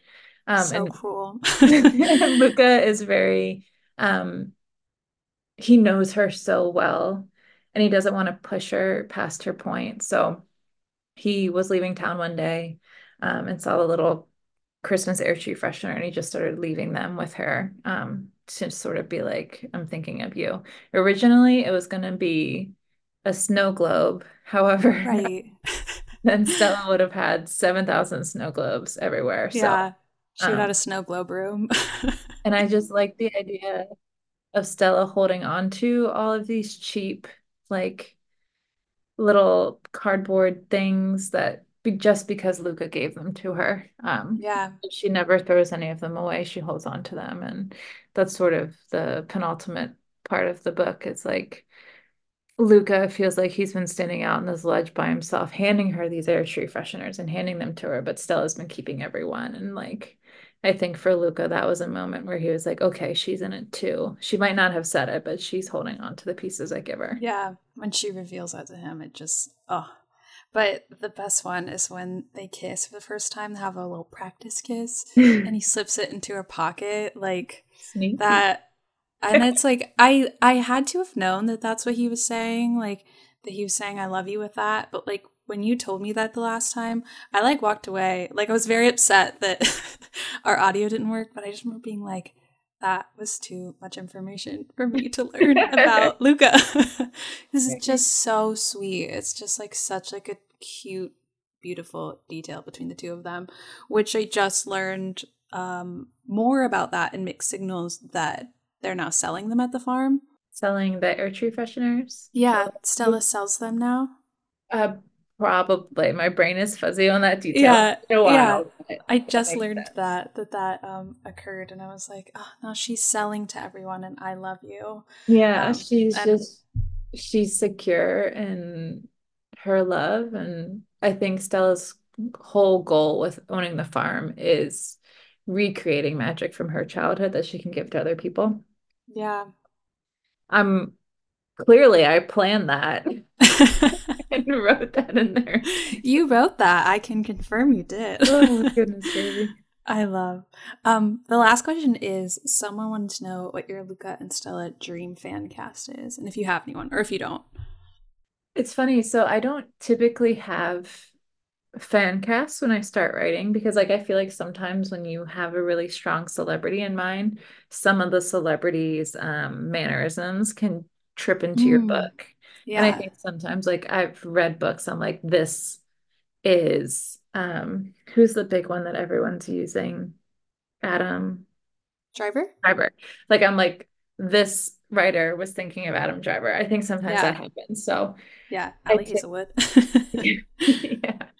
But she Just doesn't not, play, yeah, it's not in like a derogatory way. It's like, that's like, what a compliment. yeah, She nails it. she's the ultimate. Um, I typically just find like I scroll Pinterest until I find like the closest look. And it takes me a while to figure out like, okay, who is it? Who is it? Who is it? Because like in my head, it's the same way when you're reading a book and and they make a movie out of it. It never matches up, right? Yeah. Because it's like this isn't the right person. Yeah. So I try to find as close to the brain version as I can, with the exception of Simone Ashley for Evelyn. Just always felt like it. Ooh, Um, yeah. and then Theo James for Charlie. Just Stop. Theo was James for everyone. He could play all of your characters. honestly, so he has a new show coming out on Netflix, and I swear to God, I've watched that trailer. Like What show is it? it's like this, it's a darker show. It's like British monarchy mafia. Like he's a Oh, boss, but he's a British aristocrat. And like I'm sold. I'm it's sad. like it's a Guy Ritchie. So Guy Ritchie is like known for his like action stuff. Yeah. Um, And I watched it and I was like, oh my God. And then I said to my husband, I'm like, there's a new Guy Ritchie show coming out on Netflix. And then I was like, you want to watch it together? And he was like looking at me very suspicious because like You're that is setting not within breadcrumbs, my wheelhouse. leading him there. And he was like, yes, let me see the trailer. And he's watching it and he goes, oh, like I see that's why we're here why. today. I Theo love James that. appeared and my husband was like, that, That okay. makes so much sense. That's why I watched the new Time Traveler's Wife that unfortunately got canceled. It was okay, but I was like, Theo James. Make it Theo James. He was phenomenal and naked, admittedly. But it was just okay. But I watched all of it and then I watched it again because I was just like, he's so handsome and just so good. And I just everything he does, I'm just like, You should. is this a good show or do I like Theo James? I want you to watch this new. I'm going to send you a link to this trailer. Okay. We're going to discuss it in depth because you're just gonna die. I was like, I can't wait. And I feel like that's so true. I feel like so many people put Theo James into their character fan casts, because that like reminds me of like the Beach Read movie is coming up, and I yeah, found out that someone was thinking of Daniel Radcliffe for Gus, and I was like, "What? What happened to your brain? it can be Is it jarring. okay in there?" It can It's be no. jarring for people too. I feel like, and I have discovered via social media over the past couple of years is that readers do not want authors to show like their version of a character because it's so Yeah. personal and different for everyone. At least until after they've kind of like developed it, like given them a chance to.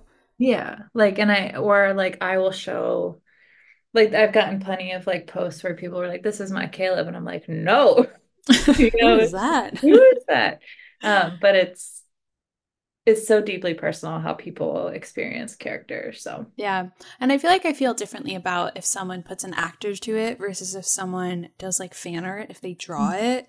yeah, I feel like I can like connect more with that, where it's like, that's not what I saw him as, but like, I love getting to see what was in your mind when yeah, you did that.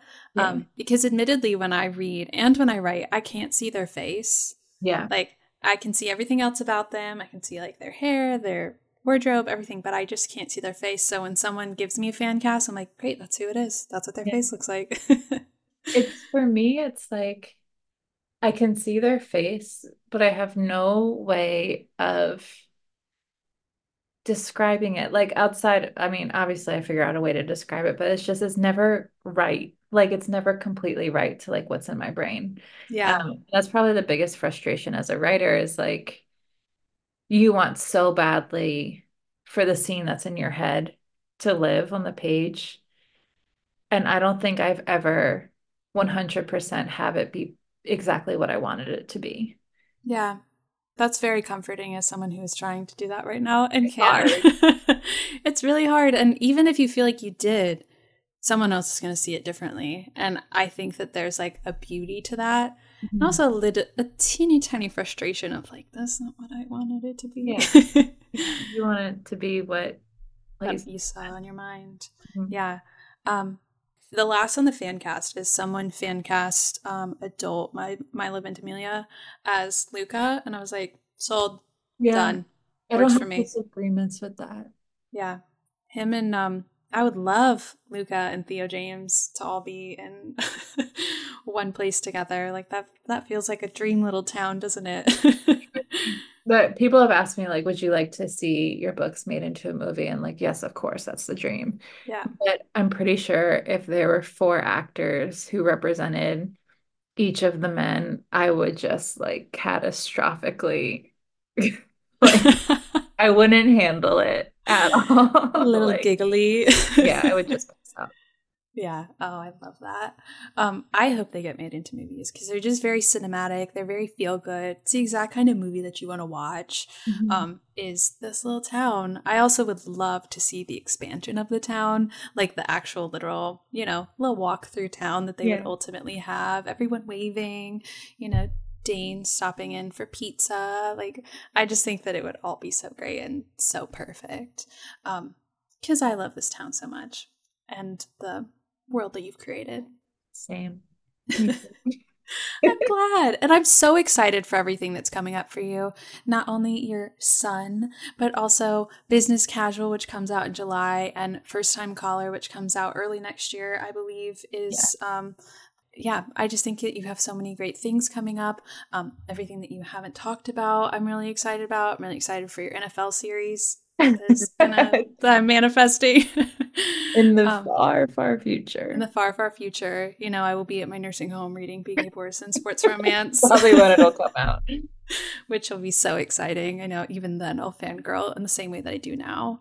But I hope that if you have gotten this far and you've read Love Light, that you want to continue on with the rest of the series, or if you have read the whole series, that you're excited for Business Casual to come out, because I know that I am. And I'm just so grateful that you wanted to come back and talk to me after that. Like, it was like, I was immediately afterwards, I was like, this is never gonna be anywhere. This is not gonna exist. But you're an amazing writer and a kind, generous person as well, which I feel like people should know. And my very last question, which I asked you last time, and maybe you have an answer for, which is, do you have any book recs for the book club that would feel like Gilmore Girls? Yes, I do. I'm very prepared today. I have I caught you off guard with it last time. yes, I'm like ready today. So Jessica Joyce, You with a View. I think Yes. phenomenal writer, great snappy dialogue, melancholy, joy, all of the emotions. Great relationship with a grandparent as well. It's beautiful. It's stunning. And her next book, X-Files, comes out same day as Business Casual. So buy one, get one at your bookstore with me and Miss Jessica Joyce. Hannah Bonham Young, Next of Kin and Next to You are being republished, re-released by Dell. Yes. They were indie pickups. Phenomenal. She's such a talented writer. So highly recommend those as well. I'm looking at my shelf now. Oh, Lynn Painter, as always. Oh, of course. She's a Jess girly as well. So if you're a Jess, is she? she is. I think the Do-Over, she was very explicit in saying it's for the Jess girlies. Ooh, I didn't know about that. Might have to reach out to her, see if maybe she'll rumble with me. No, Lynn is probably always down to rumble, but she's so funny and so sweet. So you should definitely reach out to her. I definitely will. And then Chloe Leese, I always recommend her books as well. Yeah, and is she the Bergman? Bergman, yeah. Yeah. The final Bergman book comes out in April. And I also recommend her Wilmot Sisters series. It's 3 Shakespearean retellings, but they're set in a contemporary world. They're just very well done. Ooh. Those are so many good recommendations. I feel like this is a good year of reading, but also you've fed us with some great recommendations on top of your books. But again, thank you so much for joining me today on Galentine's Day. Oh, I do also want to mention you have an event today. Is that right? Oh, I do. Yes, in New York. with three incredible authors. We're doing a panel tonight for Valentine's Day. Yeah. Moderated by one of my really good friends. Yasmin, yeah. Yeah. Oh, she's the best. She is the best. So when I found out that she was the one moderating the event, that is when I immediately signed up because I'm so excited to meet her. Yes. But that'll be tonight at the book club bar. The book club bar, yeah. Yes. In New York, and I'm very excited for it. Yeah, if there are tickets still available, I'm not sure. Check it out. I'm on your socials if anyone wants to attend and they're in New York City and want a little Galentine's plan tonight. We also have a Galentine's event tonight. We have a Gilmore Galentine. Amazing. But it was nice to spend Gilmore Day with you and talk about love and female friendship and just how lovely it is to have such soft boys in the world. Thank you for having me. Happy Galentine's. To all of our book besties, thank you so much for listening to today's episode of Gilmore to Read. If you would like to join our book club, you can head over to Fable, which I've linked in our show notes, where you can join either of our book clubs. Where You Read, I Will Follow is currently reading Franny and Zoe by J.D. Salinger for the rest of February, while Reading is Sexy is currently reading Will They or Won't They by Ava Wilder, which is a book about two co-stars who used to date, who now hate each other while they're filming the final season of their TV show. It's a slightly different take than we've had before on quote-unquote books that feel like Gilmore Girls, but I'm very excited to talk to Ava Wilder about it when she comes on the podcast in March. That will be our next episode. I'm not going to say the date that it'll air because it will jinx us, but it will definitely be our next episode. But until then, my book besties, happy reading. Say goodbye to your credit card rewards. Greedy corporate mega stores, led by Walmart and Target, are pushing for a law in Congress to take away your hard-earned cash back and travel points to line their pockets. The Durbin-Marshall credit card bill would enact harmful credit card routing mandates that would end credit card rewards as we know it. If you love your credit card rewards, tell your lawmakers, hands off my rewards. Tell them to oppose the Durbin-Marshall credit card bill.